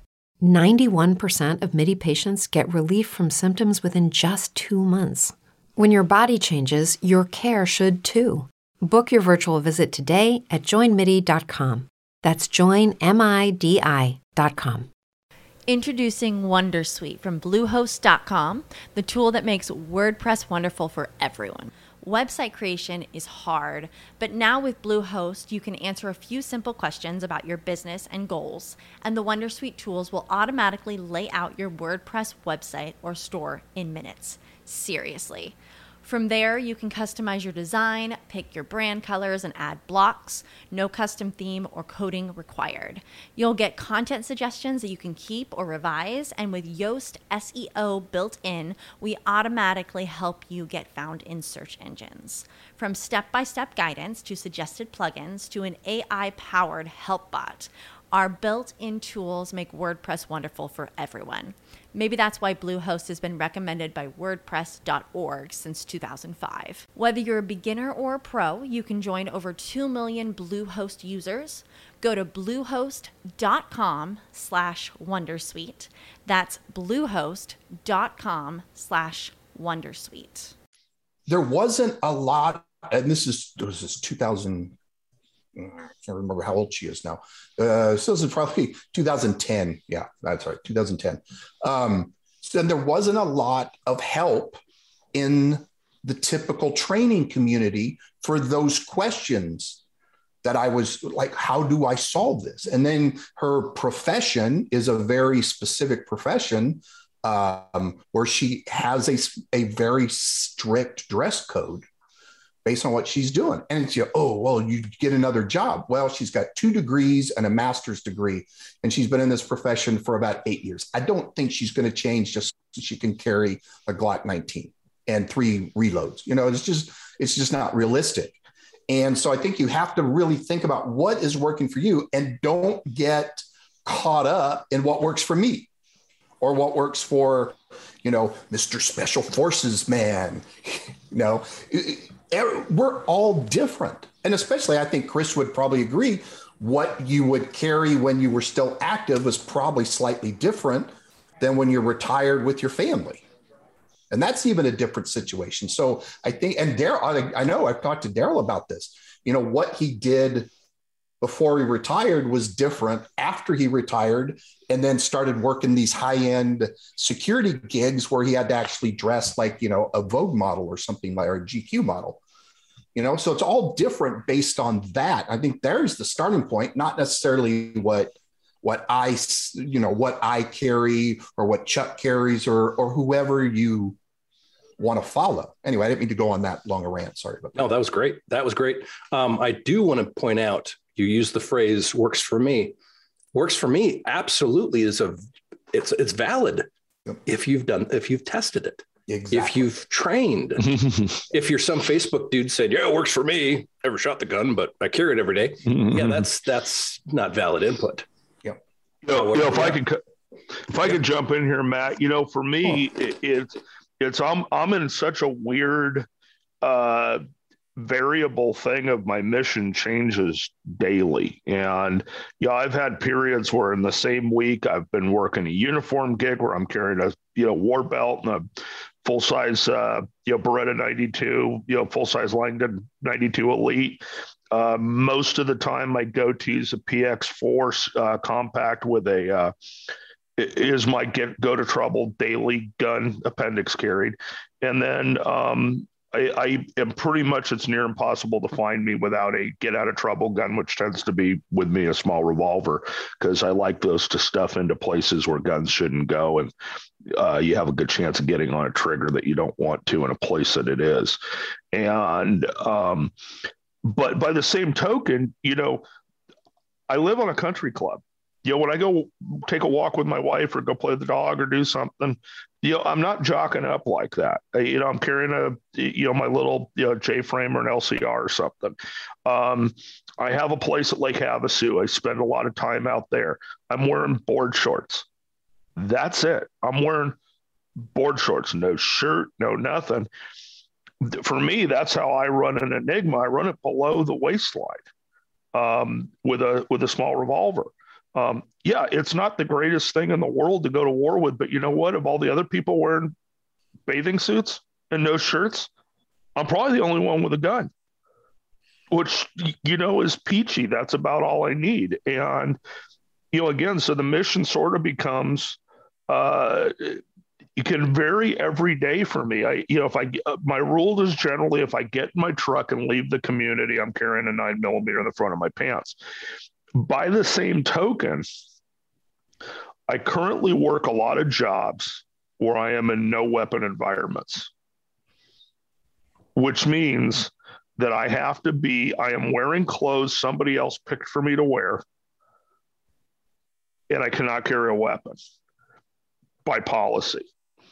Am I at a place in my life where I don't care? Yes. But there's a lot of people who do. And, particularly, for example, doctors, a lot of ER staff, you're wearing scrubs in an emergency room, and emergency rooms are horrible, dangerous places full of horrible, dangerous people. And they tend not to get the type of security that you should have for an emergency room. They tend to go the opposite direction. I know a lot of those people who carry. The problem is if you're a doctor or a trauma surgeon or a high-level ER nurse or something, and you get caught carrying at work, nobody's paying your medical degree bills. You're never getting hired again in that industry. You're putting everything you have on what you're carrying and how you're carrying.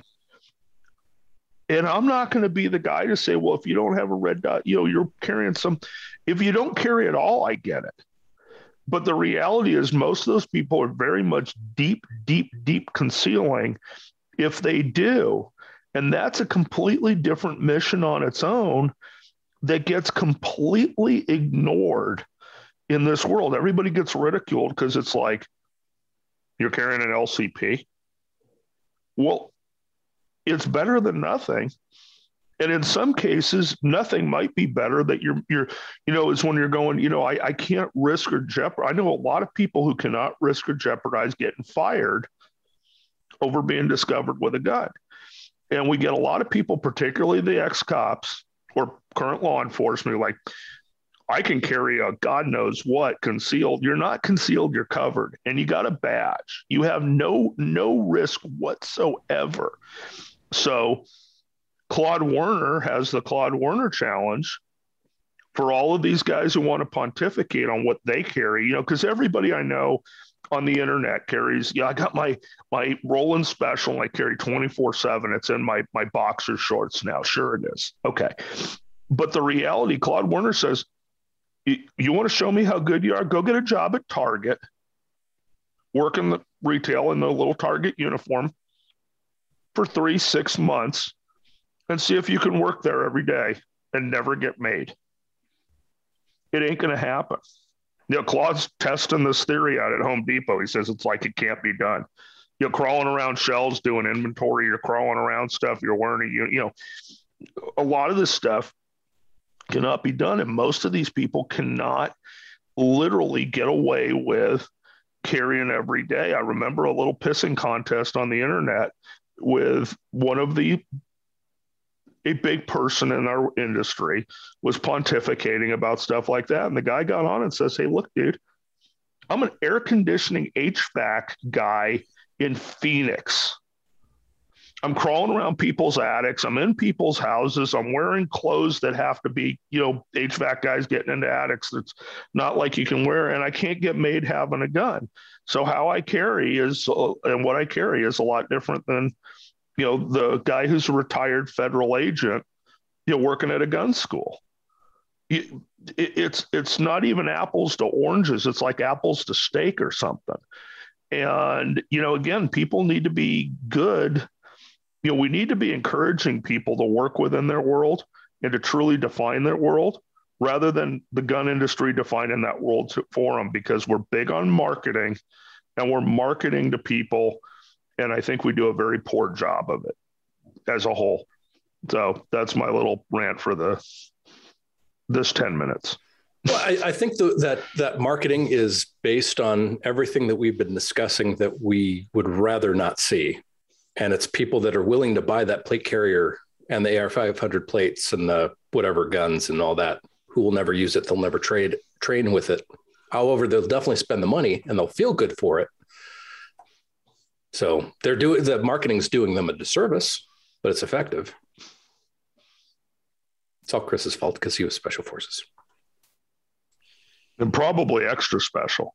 Extra. Yes. Yeah, very, very special.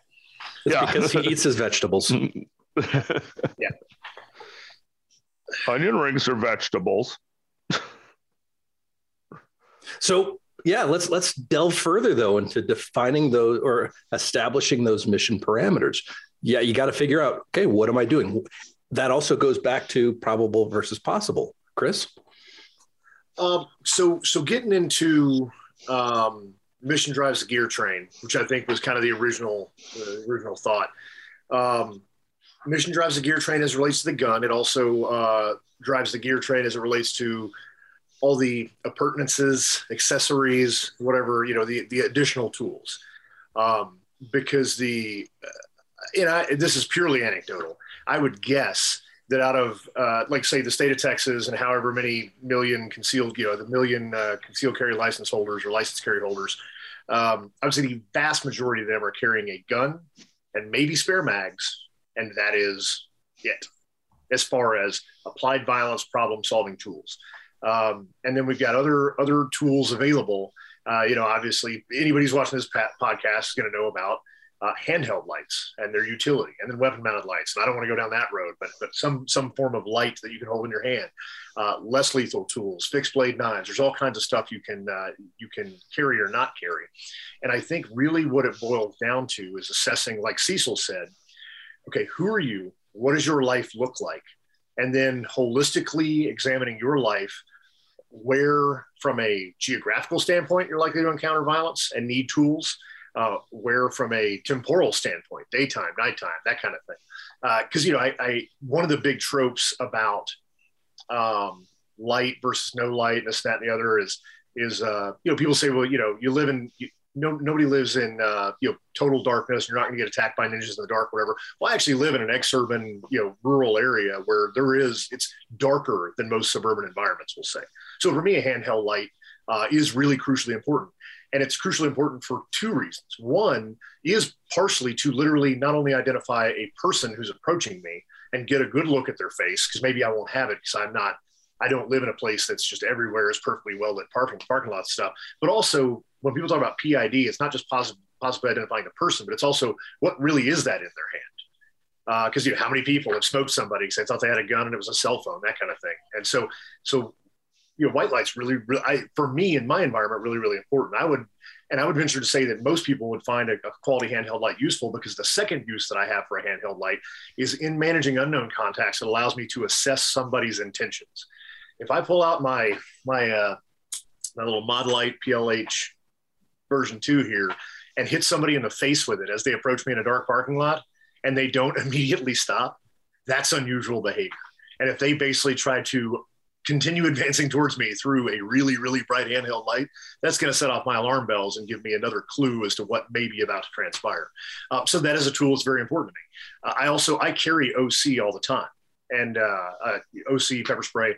I carry it everywhere I go. And I used not to, but then I started working in Portland, Oregon, and Seattle, Washington, and places like that pretty often. I realized that my most likely violent encounter was probably going to be a mentally disturbed homeless person or something of that nature. And I didn't want to punch him in the face, and I didn't want to basically come in physical contact with him at all. And if I could poke him in the eyes from 6 feet away and turn and walk the other direction, that's what I would personally prefer to do. That being said, if I had to leave between my pistol, my fixed blade knife, my OC pepper spray, and my white light, my handheld light, if I had to leave one of those things at home, as a 6'2", 250-pound man who's relatively able to fight, I wouldn't want to tangle with Cecil. He would ball me up like a pretzel. But against the random person in the Walmart parking lot, I can physically hold my own without that OC spray if I need to. Conversely, my 16-year-old daughter, who is 5'6" and 112 pounds, I was like, she better be carrying her OC, because even though she does have some jujitsu skills, she's 5'6" and 112 pounds and a 16-year-old girl. So I think understanding your life, your context, your capabilities, and what you need to do, and the likely eventualities that you're going to need to forestall and use tools to handle. If my biggest worry is just crackhead at the convenience store, at conversational distance, sticking a shank in my face, trying to take my wallet, can I handle that with a Ruger LCR? Yeah, frankly, I probably can. I can do perfectly good work. My teenage kids, their home defense gun is a Ruger 10/22 with a 25-round mag. Is that just a man stopper? Well, I mean, one, kind of, yeah, if you use it right. But two, how many people are going to invade my home when I'm not here, who are going to be willing to wade through 25 rounds of 22 long rifle coming down the hallway at them and continue advancing? Realistically, they're going to see a kid, locking down the hallway with a gun and probably stop there or turn and run at the first round or two. And so it's one of those things where having a realistic, trying to, based on research, just rational thought, talking to people like Daryl and Chuck, who, ask somebody like Chuck in your community, like, hey, officer or deputy, like, what do you see around here? And prepare for that. And then tailor your tools to answer those likely problems. Though, that 10/22 is no good if it's Jason Voorhees. I just want to point that out. That's fair. Jason Voorhees shows at my house, my kids in trouble. And it is Halloween right around the corner. Chuck? So in the middle of all this, my ADD kicked in, and I wanted to segue back originally to something that Cecil was talking about. If you got a tool, if all you got to hammer everything starts to, treat everything like a nail, analogy plays into gun. What I noticed, and I had this kind of split training upbringing in police, use of force, defensive, what you would call defensive tactics, typically in the industry, arrest and control stuff, and then being a gun guy. And some of the stuff I look back on that we were taught as being the way to do things, we know now that we put it into a lab like ECQC and the close range gunfighting stuff that Cecil does, that kind of thing. Just pick on one technique, speed rock. That was okay. I have this problem. So how do I solve it with my gun? Because I literally don't have anything else. I don't have jujitsu skills or boxing skills or any other way to handle this problem. So we're going to apply, how can I possibly plug my gun to this problem? Well, we'll come up with this speed rock thing. So what we found out when you start to pressure test this stuff is it's absolutely, completely unworkable. It kind of reminds me of before UFC started, you would have like the Kung Fu magazine or Karate magazine, and they would argue things like, can my Wing Chun defeat your Taekwondo and that kind of crap. And then it finally came down to, well, let's go full tilt boogie and try this out. And then we distilled this down to, what works in a physical altercation is some combination of jiu-jitsu, judo, and some sort of striking art. That's what it comes down to. We just boiled all of the bullshit off of it. Well, when we plug guns into fights, we find, this close range interpersonal stuff. And we're not talking about squad level, platoon level gunfighting, but close range interpersonal stuff that fighting hand, stick, knife, gun is really, really interrelated, really intertwined. And being able to have those skills is a really important thing. So I just wanted to hit on that before my ADD kicked in again, and I completely forgot to even talk about that. Okay, I got to interject on the speed rock though, because I teach speed rock, because a lot of people don't use it right. Speed rock's not made to sit there in front of people how it gets taught all the time. It's supposed to be, or how it's properly used, is when you're pinned up against a wall or a barrier. It's a retreating technique when you're pinned against something. That hip thrust allows you to clear room for your draw. But, we got people standing out on the range doing this as using an advancing or a general purpose retention technique that's completely wrong, because again, none of this stuff gets square range tested and it doesn't get field tested.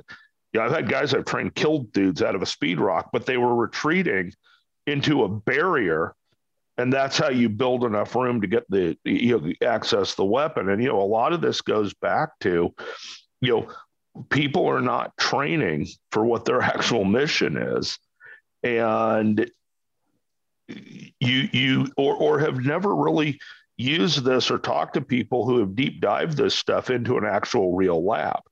And, the real lab of the world is, how often you get pinned into walls, up against couches, up against this, and you got to find a means to build distance.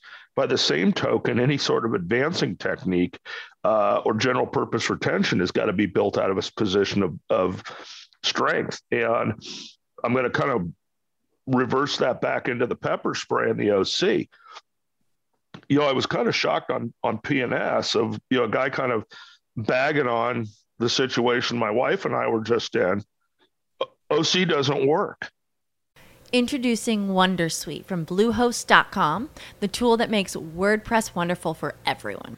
Website creation is hard, but now with Bluehost, you can answer a few simple questions about your business and goals, and the Wondersuite tools will automatically lay out your WordPress website or store in minutes. Seriously. From there, you can customize your design, pick your brand colors, and add blocks. No custom theme or coding required. You'll get content suggestions that you can keep or revise, and with Yoast SEO built in, we automatically help you get found in search engines. From step-by-step guidance to suggested plugins to an AI-powered help bot, our built-in tools make WordPress wonderful for everyone. Maybe that's why Bluehost has been recommended by WordPress.org since 2005. Whether you're a beginner or a pro, you can join over 2 million Bluehost users. Go to bluehost.com/wondersuite. That's bluehost.com/wondersuite. As humans, we're naturally driven by the search for better. But when it comes to hiring, the best way to search for a candidate isn't to search at all. Don't search, match with Indeed. When I was looking to hire someone, it was so slow and overwhelming. I wish I had used Indeed. If you need to hire, you need Indeed. Indeed is your matching and hiring platform with over 350 million global monthly visitors, according to Indeed data, and a matching engine that helps you find quality candidates fast. Ditch the busy work. Use Indeed for scheduling, screening, and messaging so you can connect with candidates faster. And Indeed doesn't just help you hire faster. 93% of employers agree Indeed delivers the highest quality matches compared to other job sites, according to a recent Indeed survey. And listeners of this show will get a $75 sponsored job credit to get your jobs more visibility at Indeed.com/podcast. That's Indeed.com/podcast. Terms and conditions apply. Okay, effing genius. I had a choice of deploying pepper spray, which I didn't have to deploy. As soon as the guy saw it, it was instantaneous. Crossed a parking lot to assault my wife and I, and instantaneously stopped and called me an effing pussy as soon as he saw the spray come out of my pocket. And then when he went to re-engage, I already had a half a draw. I had the pepper held walled him, and then I had an LCR halfway out of my pocket. And I got a Ruger. I mean, I've got a Langdon PX4CC down the front of my pants, but nobody had to see a single weapon getting deployed.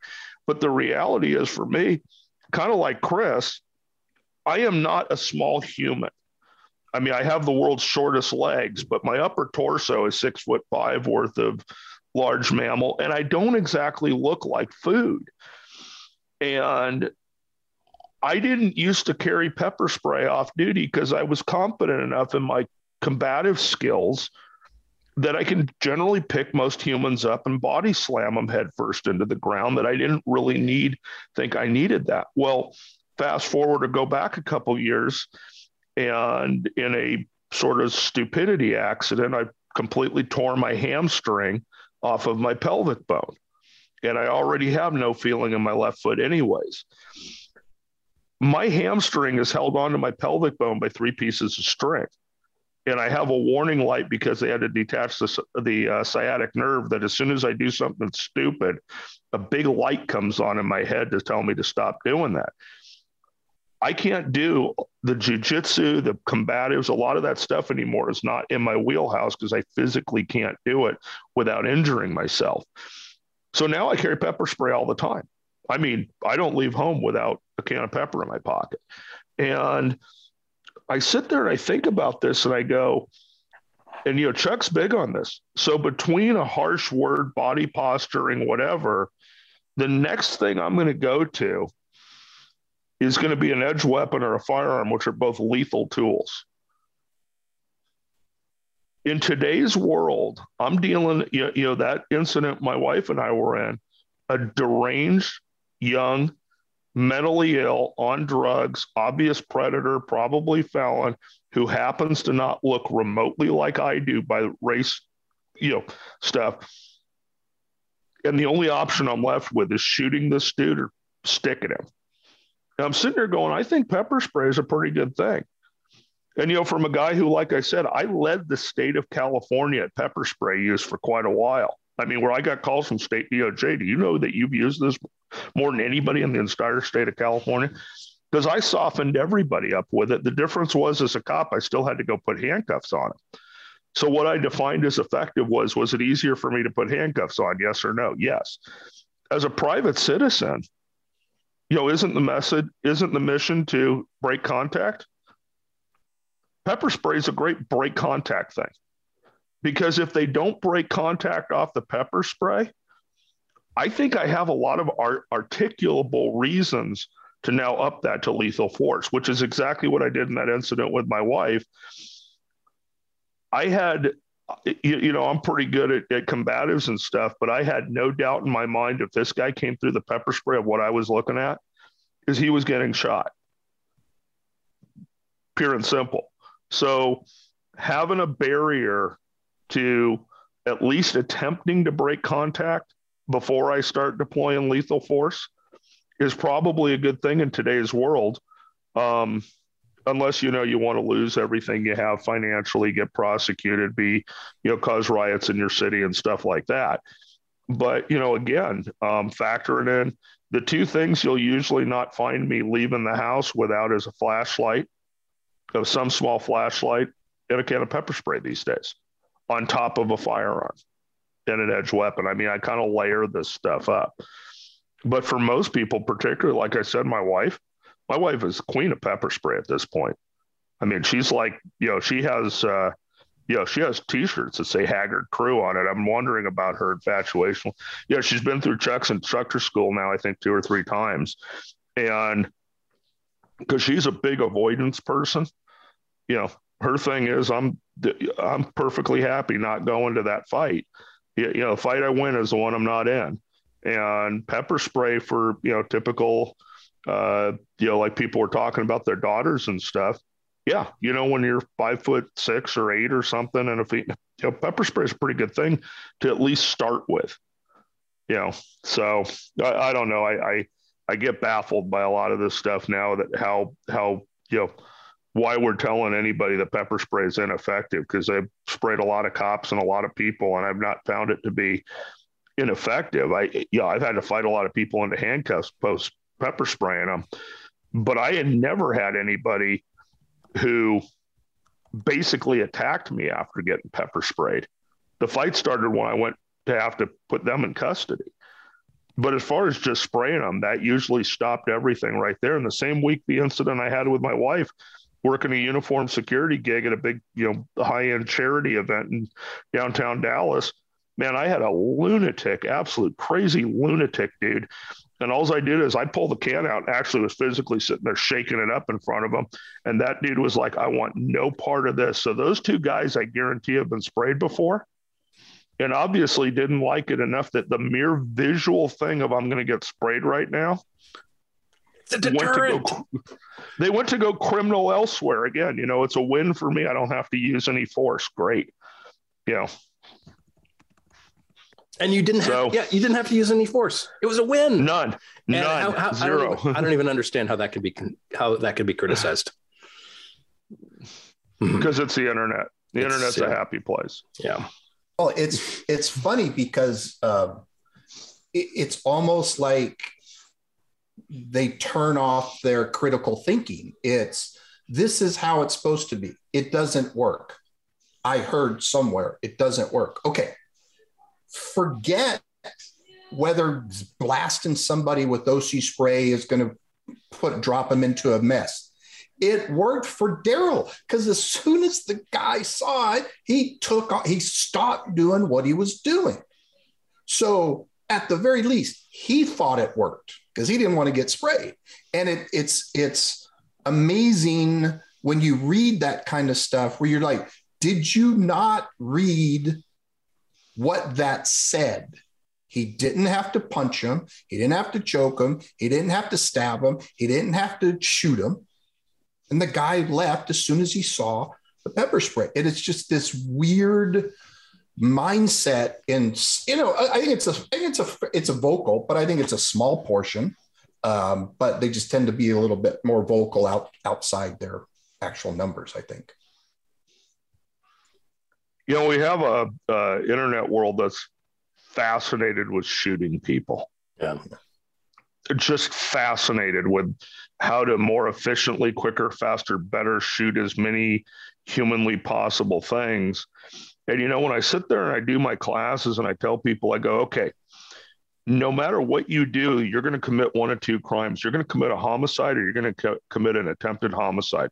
2 of the most serious things in our penal code. And you're going to need to find a subsection in there that doesn't alleviate the crime you just committed. It is simply a justification for it. But the reality is, having sat on the other side of that table a couple times, the detectives sitting on the other side are there preparing a piece of paper going to a district attorney's office for the crime of homicide or attempted homicide. And I look at people, I go, do you guys think that's fun?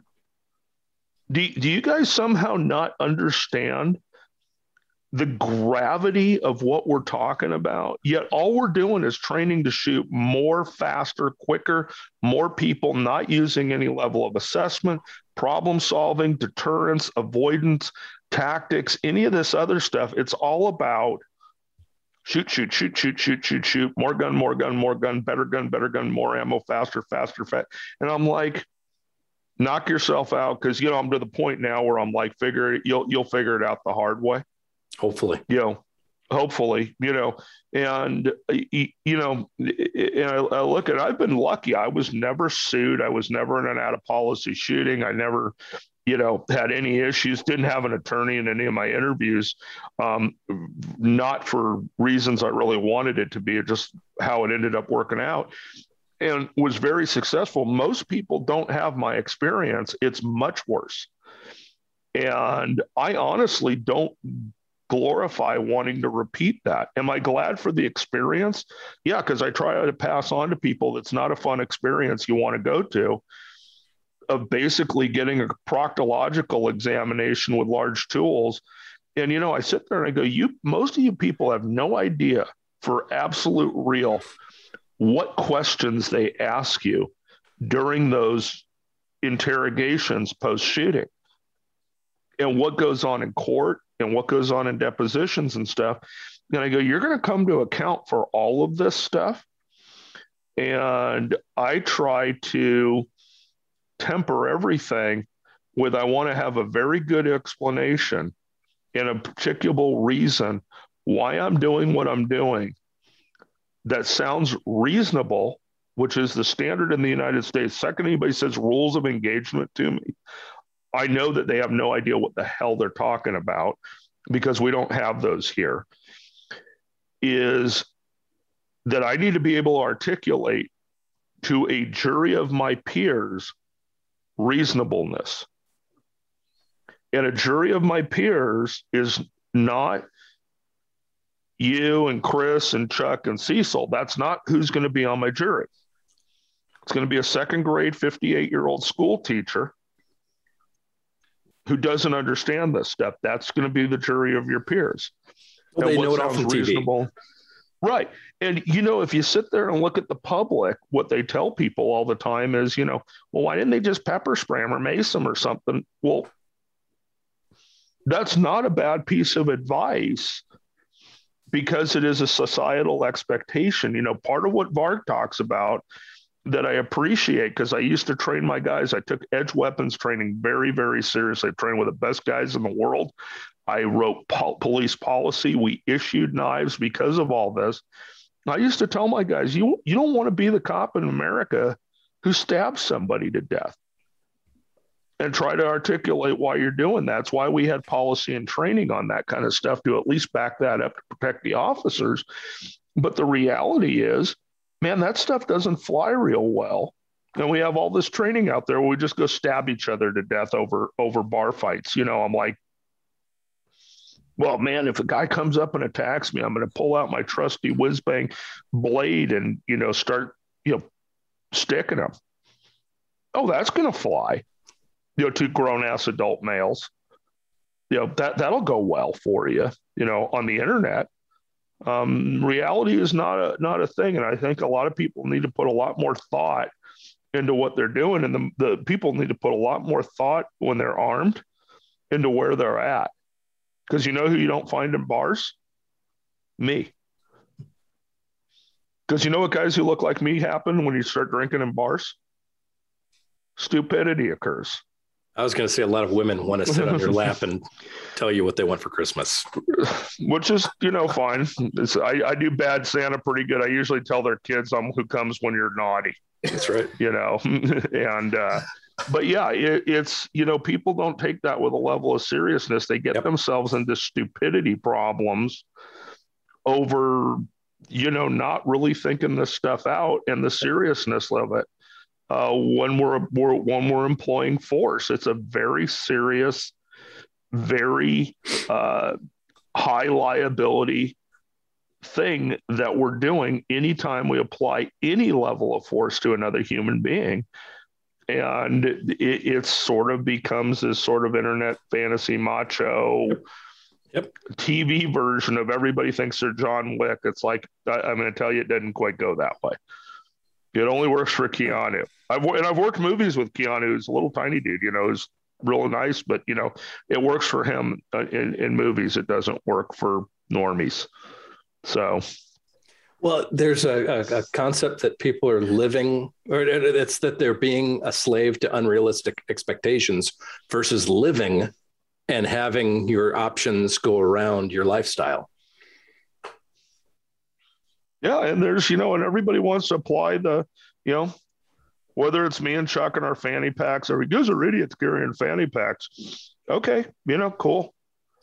I got a full-size service gun, spare ammunition, medical gear, flashlights, restraints, in my fanny pack. What do you got? Well, I got a 20 round something or other in my Enigma and my yoga pants. Okay, great. Cool.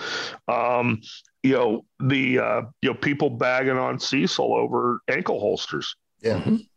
When you spend most of your life sitting down, like the most effective place you can be carrying is on an ankle. Because God knows we don't sit in cars and at desks ever. Some people, that's where you spend 90% of your time. So maybe addressing that is probably a good idea as to your reality, instead of some dude on the internet telling you ankle holsters are stupid. I'm a cop and those are dumb. Okay, cool. Sounds good. It's funny. I've been real lucky that really cool people, like the cool people on the panel and other people, let me hang around them. And it's fascinating to me that all these guys, legitimate, been there, done that guys who, had two-way gunfights and, whatever cliche, guys like Gary G, who probably has, when Craig introduced me to him, he said, "Hey, Cecil, Gary's killed more people than the bubonic plague." So I'm like, okay, he's probably done some stuff, and all these, the vast majority of them are not the caricature of what people would say is the tactical gunfight dude. I've been to dinner. We've gone to dinner with Daryl, Chuck. Chris met me for the first time. I met Chris face to face. We met for dinner at a Mexican restaurant and sat for 3 hours. We're not all, war belt and body armor and all this kind of stuff, but I was armed. Maybe not what, the internet said I should be. I'm sure Chris was, maybe not. He didn't have, all his stuff, but it doesn't matter.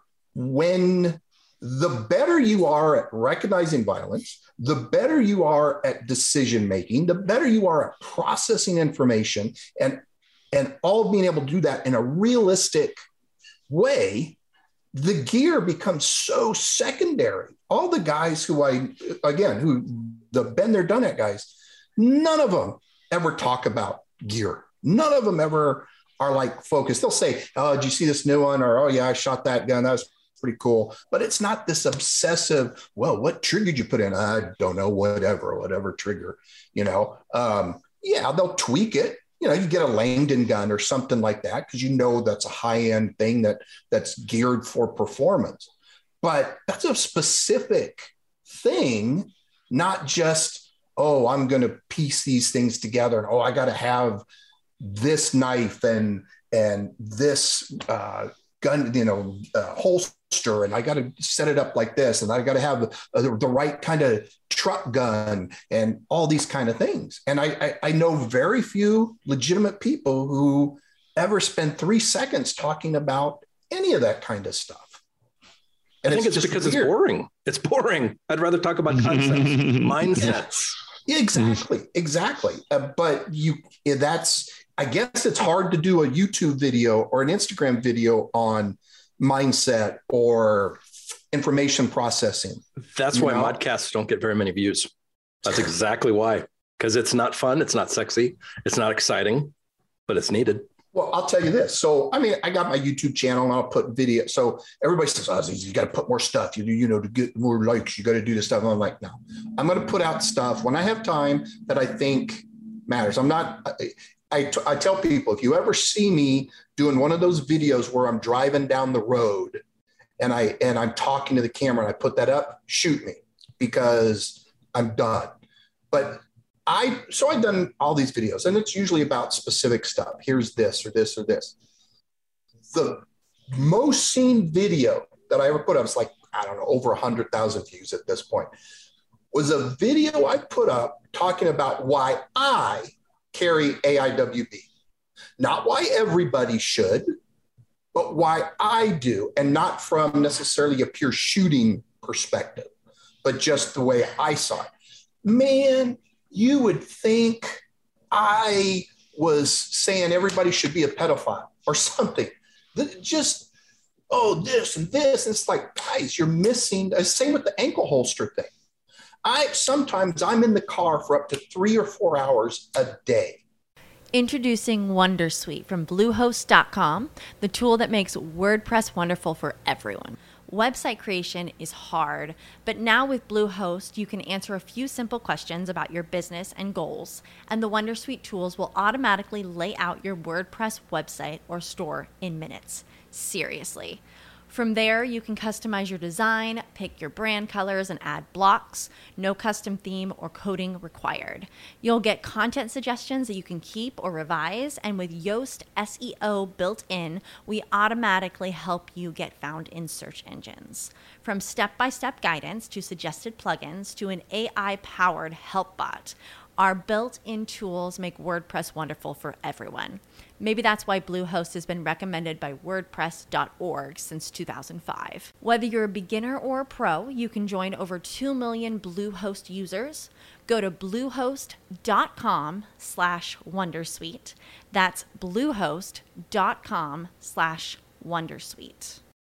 As humans, we're naturally driven by the search for better. But when it comes to hiring, the best way to search for a candidate isn't to search at all. Don't search, match with Indeed. When I was looking to hire someone, it was so slow and overwhelming. I wish I had used Indeed. If you need to hire, you need Indeed. Indeed is your matching and hiring platform with over 350 million global monthly visitors, according to Indeed data, and a matching engine that helps you find quality candidates fast. Ditch the busy work. Use Indeed for scheduling, screening, and messaging so you can connect with candidates faster. And Indeed doesn't just help you hire faster. 93% of employers agree Indeed delivers the highest quality matches compared to other job sites, according to a recent Indeed survey. And listeners of this show will get a $75 sponsored job credit to get your jobs more visibility at Indeed.com/podcast. That's Indeed.com/podcast. Terms and conditions apply. And then the rest of the time, I'm sitting at a desk. I'm sitting at the conference table at a client's. So I'm sitting a good chunk of the time. So that's why, for me, ankle carry makes a ton of sense.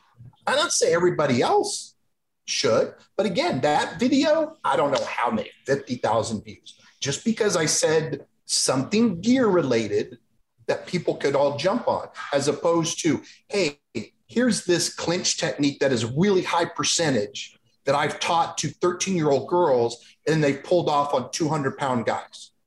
1,000 views. So you're right. It's just, that's not fun. It's not interesting, apparently. But let's talk about the dumb stuff that doesn't matter. That's fun, I guess. And going back again, where did I put it? Living versus being a slave to unrealistic expectations. Those unrealistic expectations are what sell. That marketing sells because people want to have an experience. They want to live this persona. They don't want to put in the work for it. They don't want to train. They don't want to be effective with the tools they already have. No, we're going to go buy something, as I say, in front of a wall of guns. Yeah. Well, it's okay. It's okay to like guns. Yeah. But, you know, what's funny is because it got reflected recently when I was kind of doing some historical stuff about some of the training splits and some of the stuff that happened back in SoCal in the 80s. And, you know, I used to train in Mike Harry's group, Southern California Tactical Combat, where it was the original break off kind of between the IPSC people and the really, truly practical shooters. And I remember a guy, I will never forget him because he showed up to every match we had, which was basically being graded on problem solving. And he always carried a Colt officer's model in a Sparks inside the waistband summer special. And that was it. He was one of the few guys in LA County who had a CCW. It was very rare to have people who had an actual permit. His job required a certain level of dress, and that was his gun. That's not an easy gun to shoot. Either, by the way, a Colt officer's model, lightweight officers, is not a fun gun to shoot. But it worked for his dress with that holster every day, all the time, and showed up to every match wearing it. And you know what? That's a scary dude. And he was a gun sight dude. So his draw stroke, everything was super clean. Draw stroke, reloads, everything. Wasn't the most high speed stuff, but he was extremely clean and very consistent at it, and could do all of this stuff at a subconscious level in his sleep for a regular old citizen. Now, I was doing all the cool guy SWAT junk and cop stuff, so I'm showing up in war belts and all this other stuff. But I had more respect for that guy, because I was like, someday when I'm retired, I want to be that dude, because that dude is not to be met. That guy has got his stuff wired where he has his priorities right. He's not showing up to win stuff. He's not showing up to beat everybody, to game stuff. He's showing up in what he carries every single day. That is a very reasonable thing to carry every day, that he doesn't have to gear up or gear down. It's a small enough gun. He can kind of dress around it a little, and it's not so small that it's kind of useless. And, I look back and I go, God, the world needs more of that dude. The world needs more of guys who just get really good with some simple stuff and, are exceptional with it. And, that's where I've tried to be on some of these snub revolvers and small stuff. So, we'll see how it goes, because it works for a certain lifestyle.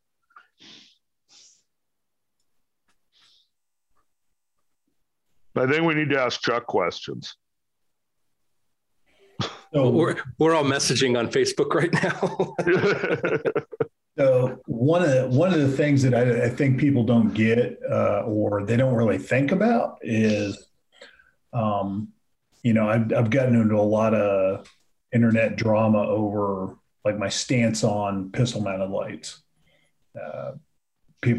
What I hate is dogma. Yes. Where people are like, hey, you have to have a pistol mounted light on your concealed carry pistol, or, demonstratively that's untrue. And then people translate that to, well, you're just anti. No, I'm not.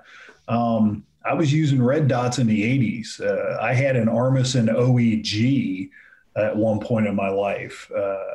I had the very first initially available Surefire Legacy lights on my pistols as soon as I could lay hands on those. I was a SWAT guy in the day of when you had to use, Daryl, remember when you had to use hose clamps and a mag light to get a light on a gun, on a long gun, Yep. MP5s and ARs and things like that. So it's just a misapplication of what we're talking about. And then your mission, like what Cecil's talking about, he might be in the office, but I know he also comes and goes from the dojo quite a bit. So that's a different level of travel, different level of dress, how you're, what you're doing and how you're getting there and back.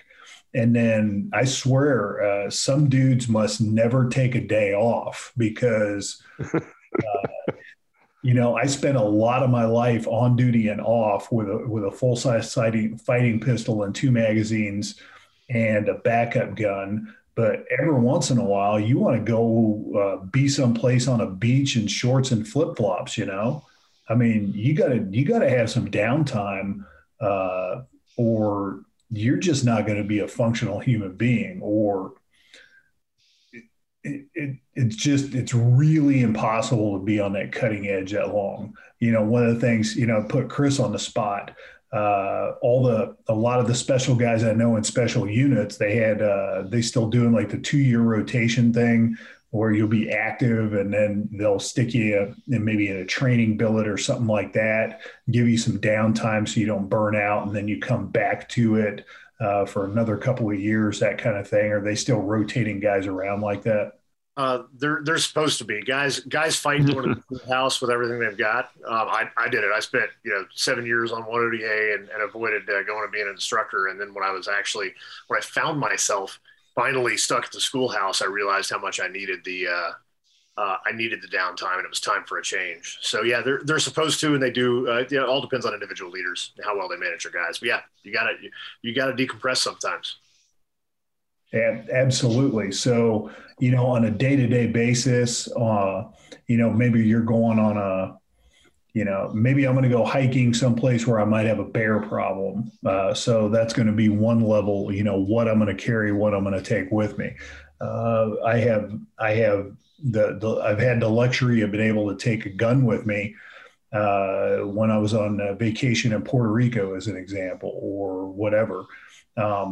What I'm going to do when I'm, in flip-flops and shorts is significantly different than what I'm going to do on a day-to-day basis in my, what I can get away with in my own town. But even then, if I'm going to dress up and go out to dinner and look nice, or, my day, what Daryl alluded to is a lot of cops get away with dressing and looking like Belker from Hill Street Blues, most days of the week. And they think, well, that's really an abnormal subset of the society we live in when you think about it. So I have a fun little thing to present for us to quickly discuss. And this isn't anything telling people what they should be doing, what they need to be doing, but it's just something to consider. One thing we discussed in Instructor Cheat Codes episode last night that we did with Riley Bowman, the concept of understanding various perspectives of things and not to dig your feet in or your heels in too far into a position, but better understand a position and have the ability to defend various positions. The idea of carrying alternative force options versus a spare mag. So my idea behind what I'd like to discuss here are, why don't we go over what are the advantages of carrying a spare mag? What are the advantages of carrying some kind of an alternative pepper spray, alternative force thing like pepper spray or something like that? The reason I'm bringing this up is because on occasion I see this discussion, and I don't think everyone is thinking about this all the way through, and they're not thinking of that probability versus possibility. I can think of advantages to carrying either of them, and I'm going to make a determination as to which I'd carry if I can only do one based on what that mission is. So, Chris, if you were to weigh the two options, you can only carry a spare mag, or you can only carry pepper spray. What would be the pros and the cons of each? Okay, so realistically, the advantage of carrying a spare magazine is if you have a magazine-induced malfunction that isn't sorted out by tap roll rack or whatever nomenclature you want to use, and you end up, particularly there are ways to train magazine malfunctions, double feeds and such, to where you don't discard that mag that's in the gun. To where you don't need a second mag. There are ways to clear that malfunction where you basically are going to drop that mag and let it fall and access your second mag. That's realistically the benefit to a secondary mag. The likelihood of me as a private citizen finding myself in a situation where 15 rounds or 10 to 15 rounds or 20 rounds, depending on how big of a gun I'm carrying, doesn't solve the problem, and bad guys keep coming after I've expended 10 or 15 or 20 rounds of what's probably pretty reasonably accurate pistol fire, man, I've probably made some pretty terrible life choices. And you're in a different company or country. Yeah, I drunkenly picked a fight with a cartel, something real crazy, right? Again. But what's going to happen at my local Stop and Rob or my local Walmart parking lot, if I can't solve that problem with the rounds that are in the gun, I'm probably not going to be able to solve it. On the flip side, the usefulness of not only alternate force options, but also just medical. If you have room to carry a tourniquet and a small little wallet emergency med kit and pepper spray and a fixed blade knife and your folding knife for cutting open boxes, and you want to carry 4 spare mags and you can, go for it. Right? No problem at all. But if you're having to make choices about belt space and pocket space, carrying medical and some kind of less lethal, I would absolutely prioritize that over a spare mag. I had a buddy of mine the other day. We were debating on Facebook Messenger over speed strips versus speed loaders for a snub gun. And I was like, frankly, man, I carry a speed strip, but as a private citizen, if I actually reloaded and fired consequential rounds out of my snubby in a gunfight, I'd probably be the only dude on record to have ever done so as a private citizen. Like reloading a revolver in a gunfight, it's fun to talk about. He's like, yeah, I really like speed loaders. I'm like, cool, man, carry speed loaders. But don't carry speed loaders at the expense of a less lethal option or medical or something that's more likely to be useful and life-saving. Awesome. Chuck? Yeah, I agree with Chris quite a bit. Spare mag it didn't used to be that way, and it wasn't the way I think, but it has come to the point where spare mag is probably of the list of gear I carry, one of the first things that I give up. I'm my own armorer. I make sure my guns work, and they work very, very robustly. And if we look at prioritizing what our threats are going to be, things like that,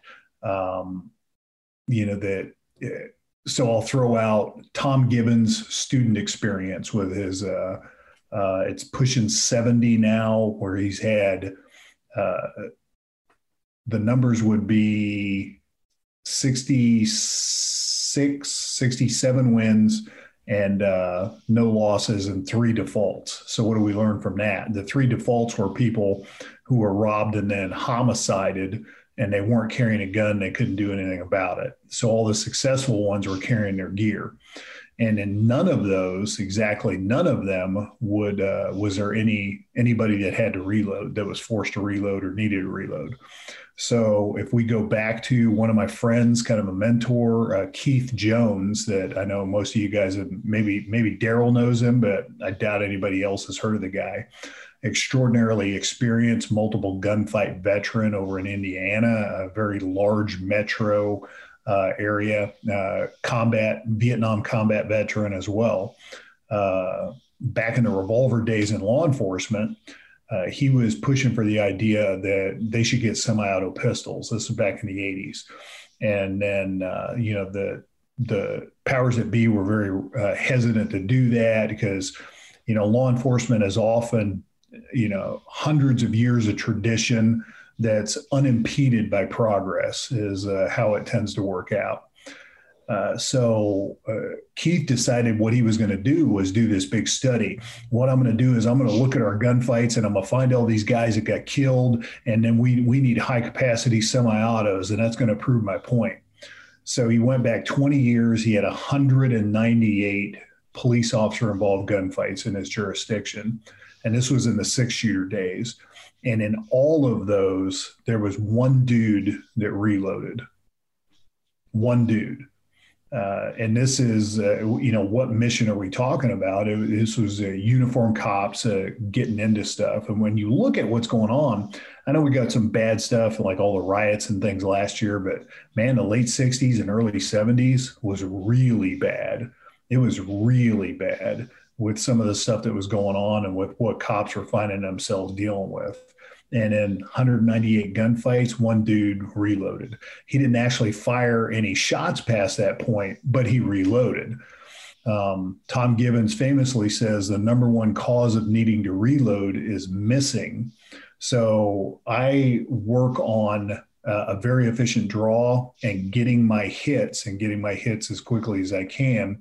And reloading is a range artifice that's what it's come down to in my training is reloading is a range artifice that I do so that I can do some more shooting on the stuff that I think is really important. Wonderful input. Cecil? Yeah, I mean, again, that's I think the main reason for the spare mag is going to be for those malfunctions. If you look at because everyone's talking about videos, right? Oh, what we see in videos and all that kind of stuff. Okay, cool. What do we see in videos? When guys go through fire a lot of rounds, why? Well, number one, because they're not aiming, or they have a horrible trigger snatch, or both.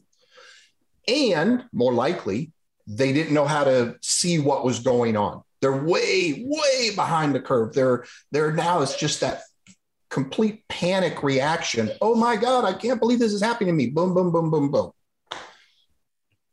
That's okay. So you want to fix that. All right, well, carry 3 mags, or don't do that, right? Make sure number one, you've got skill with the weapon you want to run. All right. I run revolvers, not all the time. I mean, I run the snub all the time, but on occasion I'll throw in, my Model 60, my 2 3/4 inch Model 66 and run that. My 2-inch Model 10. I might run that. But you know what? I spent time figuring out, making sure that I can put the rounds where they're supposed to go. And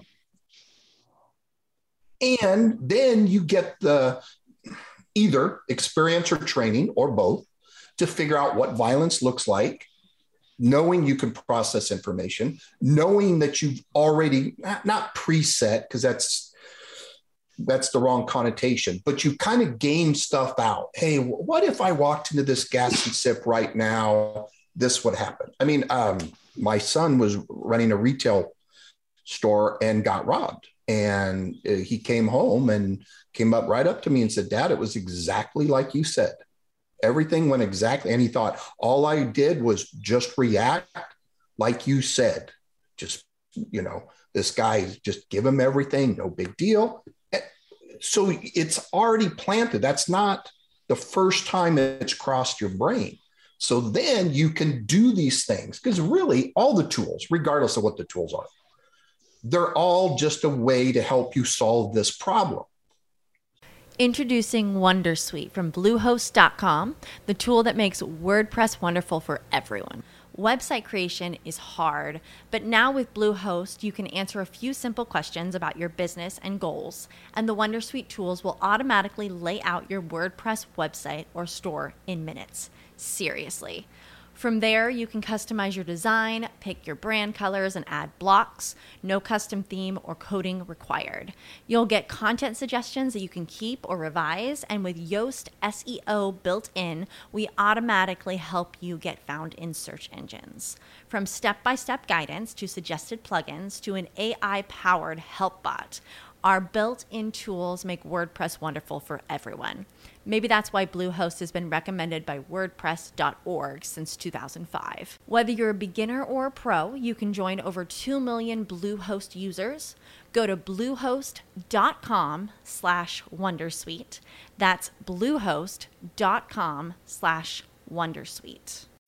As humans, we're naturally driven by the search for better. But when it comes to hiring, the best way to search for a candidate isn't to search at all. Don't search, match with Indeed. When I was looking to hire someone, it was so slow and overwhelming. I wish I had used Indeed. If you need to hire, you need Indeed. Indeed is your matching and hiring platform with over 350 million global monthly visitors, according to Indeed data, and a matching engine that helps you find quality candidates fast. Ditch the busy work. Use Indeed for scheduling, screening, and messaging so you can connect with candidates faster. And Indeed doesn't just help you hire faster. 93% of employers agree Indeed delivers the highest quality matches compared to other job sites, according to a recent Indeed survey. And listeners of this show will get a $75 sponsored job credit to get your jobs more visibility at Indeed.com/podcast. That's Indeed.com/podcast. Terms and conditions apply. But you have to, the brain is doing the work. All right, cool. You got a bigger gun, easier to shoot, red dot, more ammo, great. All right, no, I got a 5-shot snub. All right, well, cool. That means I have to do this. Or, oh, I'm in California, so I don't have a gun on me because I'm a private citizen. So I've got a folding knife and a handheld light. Okay, how do I solve problems like that? And you think about these things ahead of time. So, all right, cool. You want to carry a spare mag? Sure. again, what we need in the community is more nuance and less dogma on stuff, right? So you want to carry it? Cool. That's if you've thought about it and you've made this decision, cool.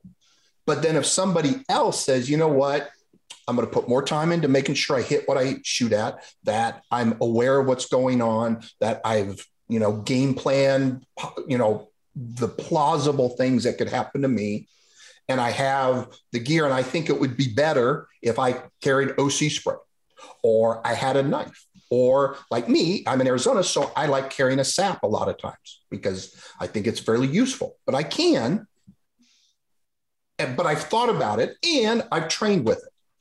So you can do either or. I don't care. There's, like you said, there's pros and cons of both. Just make your decision based on what you think you are going to be best at. If you go to shooting courses, you could train with, Pannone and Ernest Langdon and everybody else, and you find yourself not being as good a shooter or your gun's giving you problems or whatever. Okay, cool. You might want to, carry more spare mags. That's awesome. But if you, like Chuck said, you be your own armorer, you inspect the ammo that's your carry ammo. You make sure your mags, you're not dumping them in the dirt all the time. You're not kicking them around. The gun's maintained, all that kind of stuff. Probably you'll be okay. But it's not for me to say. There's good on both. I like the ability to do more. Daryl's situation was like the picture perfect example. If all he had was a gun, he's either going hands-on or he's shooting the guy. All right, cool. But what about the other stuff too? Anyway, so these guys great are stuff. Better at this than I am. So no, great stuff. Matter of fact, you brought up alternative weapons, non-firearms. That in itself that should be its own modcast with you guys. I think that would be a really good discussion. We discussed something along those lines years ago when we were talking about traveling overseas and having options. But I think that would be a fantastic episode. Daryl? With a semi-automatic pistol, I usually always have an additional magazine, and it goes back to semi-automatic pistols require the magazine to be effective, period. No Maggie gun, no work. It's a single shot without a magazine. Most of the problems you're ever going to have with that pistol, they are not nearly as reliable in actual shootings, for example, as a revolver in actual shootings, not in a training environment. If you shoot them out of in space, not locked up, not good lock, things get in the way of them. Like I tell people, inside of a car, revolver all day, every day, without question, because just watch all the videos of how many guys, normally reliable Glocks, are malfunctioning inside of cars. So to me, the spare magazine is more of a fix for the malfunction or problem I'm likely to have with a semi-auto. And I'm big on doing reloads with retention because I'm trying to reset the gun for another fight as a post-fight thing before I start holstering up. So I like the idea with a semi-automatic is I'll always kind of throw a mag with it. With my stubs, I usually have one speed strip. Again, particularly with the little guns, it's not like I expect to be reloading in a fight, but when I'm running somewhere or I'm back in my vehicle or I'm trying not to have a riot or get killed post-shooting at the shooting scene when you just smoke the neighborhood dope dealing hero, the ability to get the gun reset for another fight, I like that idea. So I usually have at least one reload for my primary and my secondary. But they tend to be small. I mean, like I said, I usually carry one reload for my pistol and I carry one speed strip for the revolver. For me, it's become critical with a pepper spray. Now, because I'm a high-level responder, more likely to get involved in stuff, trained, that mag is important to me. By the same token, for my wife, who is going to do everything she can to not be in that fight, but she will always take the pepper spray over the spare mag because as a female, the two things most likely that are going to be an attack on her are going to be an attempted robbery, attempted sexual assault, period. Those are going to be the two most likely things where she is going to be attacked versus her going to somebody else's problem. And she will always take the pepper over a magazine. And that's often the decision made based on her size and style of dress and lifestyle. It's usually a pistol and OC spray, or a revolver and OC spray, depending on what the situation is. So again, we have a little bit in our own home, a little bit of a different lifestyle, different expectations, different mission. And that pretty much answers the question. For her, a small firearm that she can conceal and a pepper spray is critical. And in all honesty, I can almost guarantee she'd almost take the pepper spray over the pistol at this point. For me, it's a little bit different because of what response I'm going to probably react and how I've been trained. So, the other thing, the revolver days, they pounded into our heads in the revolver days. If you have to reload, you're going to die. You have to get it done in 6, period. That's how we trained, is you have a 6-round gun and we can do all the reloading stuff, but if you have to reload, you're going to die. So the emphasis back then was completely different than it is now, where, it's like, go ahead, run the thing out of ammo. Watch how fast you can do an out of battery speed reload. It's like, okay, there's the most useless skill that we spend an inordinate amount of time on is out of battery speed reloads. If we're talking about should even carry a magazine, but how much time are people devoting to the out of battery speed reload? Possibility versus probability. With carrying a 20-round magazine. And that's what they're worried about. Where to me, again, it's more to me about a malfunction clearance that's far more likely to happen, or reload with retention. And, I get in this battle with like the TAC reloads all the time, and the reload, I carry a Glock, whatever, with a umpteen mags, or these days, I shouldn't even say the G word. I carry a staccato with, whatever, and all of this stuff. And, so I don't ever need to do a TAC reload. And I'm looking at these people going, so why are they selling, who are they selling all these shields and Glock 43s to? I don't know who's buying those, because it seems like all the people I know seems to be, when I really run into them for reals, they're carrying like Glock 43s and shields that don't have much more ammo capacity than my 327 Fed Mag LCR, in all honesty. I mean, but okay, you won't ever need to do that. So I like the idea of, I have this sort of thing from working a lot of shootings. If it hits the ground, it's done. It's not yours anymore.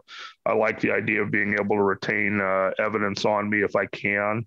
And like I said, I like the idea of resetting the firearm up before I holster for another fight, as opposed to getting in the habit of reholstering things that I don't know how many rounds are left in it, or a 2-round gun or whatever. So, but I think for most people, the alternative force thing for most of the population is a better choice than additional ammo. And I think for some of us who've spent our whole life kind of to go into other people's emergencies, the spare mag is probably a pretty good option to that. So, and again, like my wife and I, just the size and appearance difference. For her, the pepper spray is far more important than it is for me. Just based on a level of training and expectations, the chances of me getting sexually assaulted are pretty low in today's world. But, I'm not that appealing to most people. Unlike Cecil, who's got a YouTube channel where he has a lot of likes. See, I don't have a YouTube because I don't want anybody to like me. How am I doing?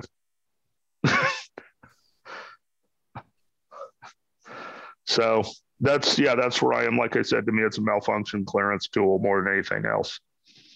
Good stuff. Good stuff. Well, I think we have now reached a point where Chuck is going to turn into a pumpkin.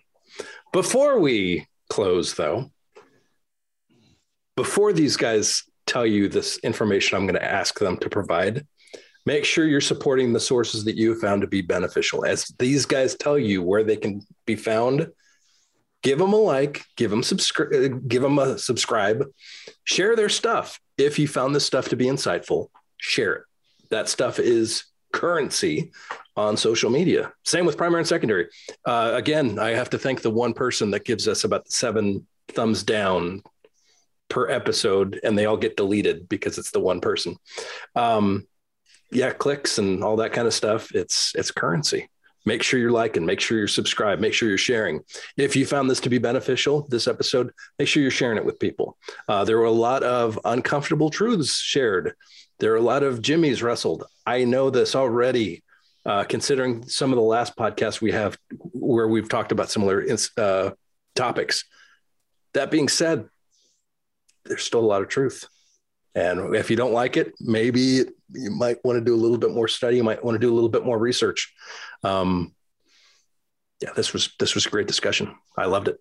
So let's pick on Chris real quick. Chris, where can people find you? Online, classes, all that kind of stuff. So you can check out Citizens Fence Research on, we've got a Facebook page, which is where we get most of our traffic. We've got citizensfenceresearch.com, which Melody Lauer is actually in the process of revamping and constructing right now. But you can find links there to our Facebook and to our Eventbrite page, where you can find our remaining 2022 classes or 2021 classes, and our 2022 classes will be going up soon. I also have a blog called amplifiedbeing.com, where I write my thoughts on not just applied violence, but everything from, I don't know, I may do something on the Marvel Cinematic Universe and comic book movies coming up. We'll see. So that's where you can find me. And Dune, because that's big right now. Oh, yeah. So hot right now. Yeah. And vegetables. Oh, hey, you know what? Everybody's watching Dune. You need to get on Amazon Prime and see a movie called Old Henry. It's a Western, and it's an absolute masterpiece. Check it out. Actually, I think I'm going to do that tonight. Do it. I watched the Val Kilmer thing last night, which was really good. And prior to that, I saw all of Ted Lasso, which was also really good. But yeah. Chuck, as you fall asleep. It's going to be happening pretty soon because I'm going to be getting up in a few hours again. So my website's Agile, or my company's Agile Training and Consulting. Agile Training was already taken, so I'm stuck with agiletactical.com because that's what the the domain name gods will give me.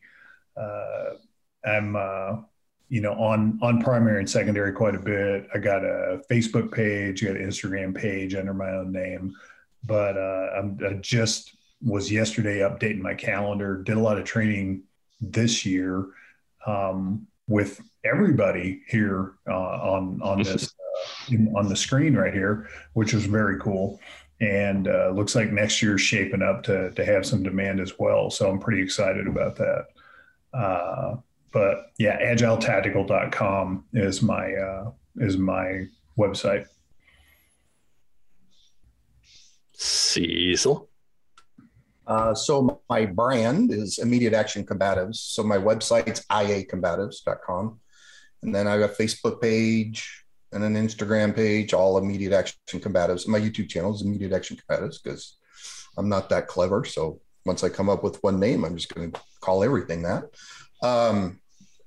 I've been a little quiet on social media and doing my stuff the last, 2 months because I got, sometimes the real world takes precedence over the internet world. So kind of quiet. Hopefully I'll get back to blogging and putting videos up and stuff as soon as I can. But I only try to put up stuff that actually, is worthwhile, not just the meanderings of a crazy person. And so my 2022 schedule should be up, knock on wood, by and like Thanksgiving.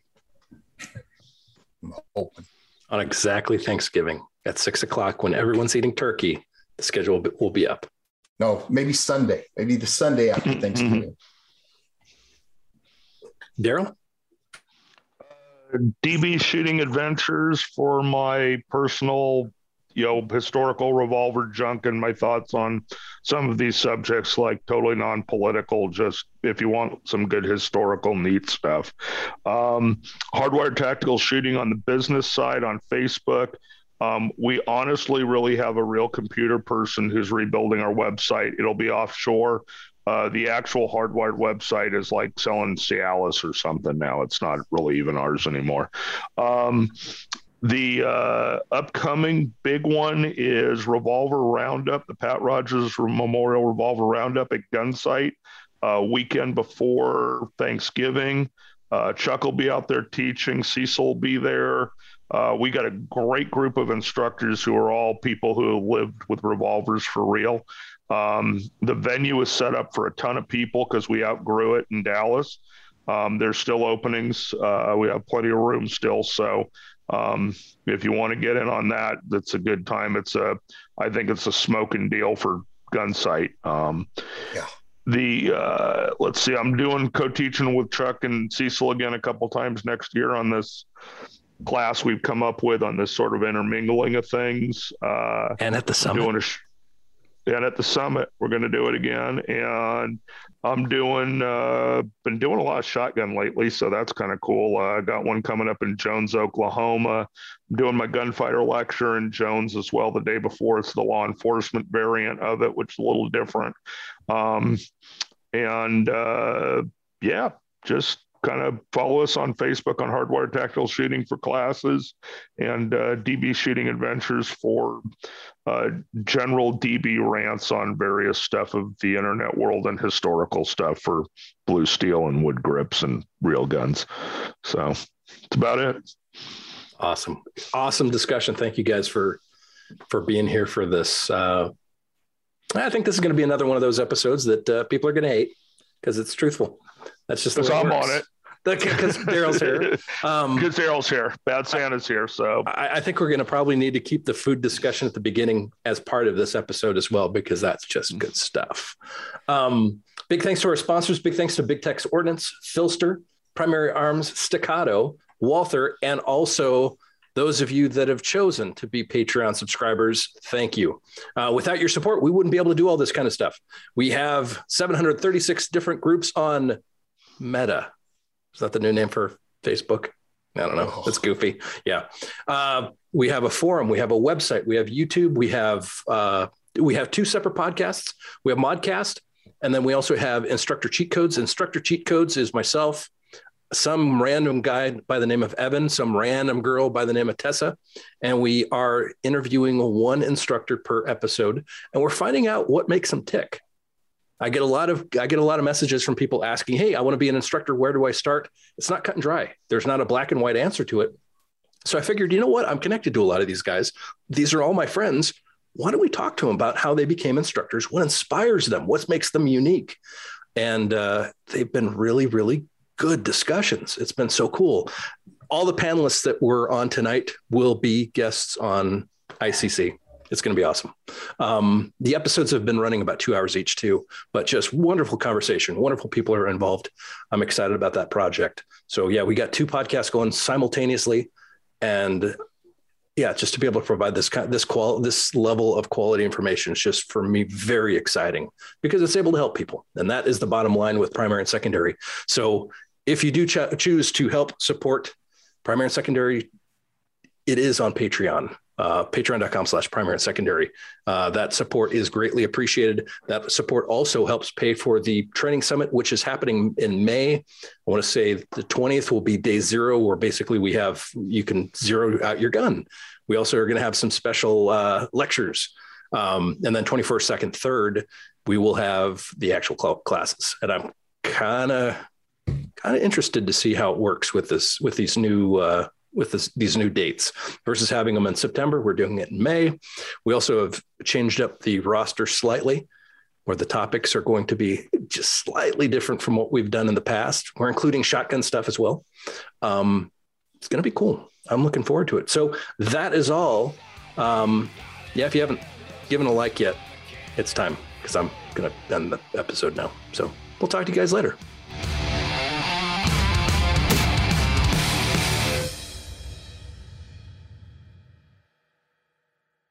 As humans, we're naturally driven by the search for better. But when it comes to hiring, the best way to search for a candidate isn't to search at all. Don't search, match with Indeed. When I was looking to hire someone, it was so slow and overwhelming. I wish I had used Indeed. If you need to hire, you need Indeed. Indeed is your matching and hiring platform with over 350 million global monthly visitors, according to Indeed data, and a matching engine that helps you find quality candidates fast. Ditch the busy work. Use Indeed for scheduling, screening, and messaging so you can connect with candidates faster. And Indeed doesn't just help you hire faster. 93% of employers agree Indeed delivers the highest quality matches compared to other job sites, according to a recent Indeed survey. And listeners of this show will get a $75 sponsored job credit to get your jobs more visibility at Indeed.com/podcast. That's Indeed.com/podcast. Terms and conditions apply. Hello, it is Ryan, and I was on a flight the other day playing one of my favorite social spin slot games on ChumbaCasino.com. I looked over at the person sitting next to me, and you know what they were doing? They were also playing Chumba Casino. Coincidence? I think not. Everybody's loving having fun with it. Chumba Casino is home to hundreds of casino-style games that you can play for free anytime, anywhere, even at 30,000 feet. So sign up now at ChumbaCasino.com to claim your free welcome bonus. That's ChumbaCasino.com and live the Chumba life. No purchase necessary. VGW. Void where prohibited by law. See terms and conditions. 18+.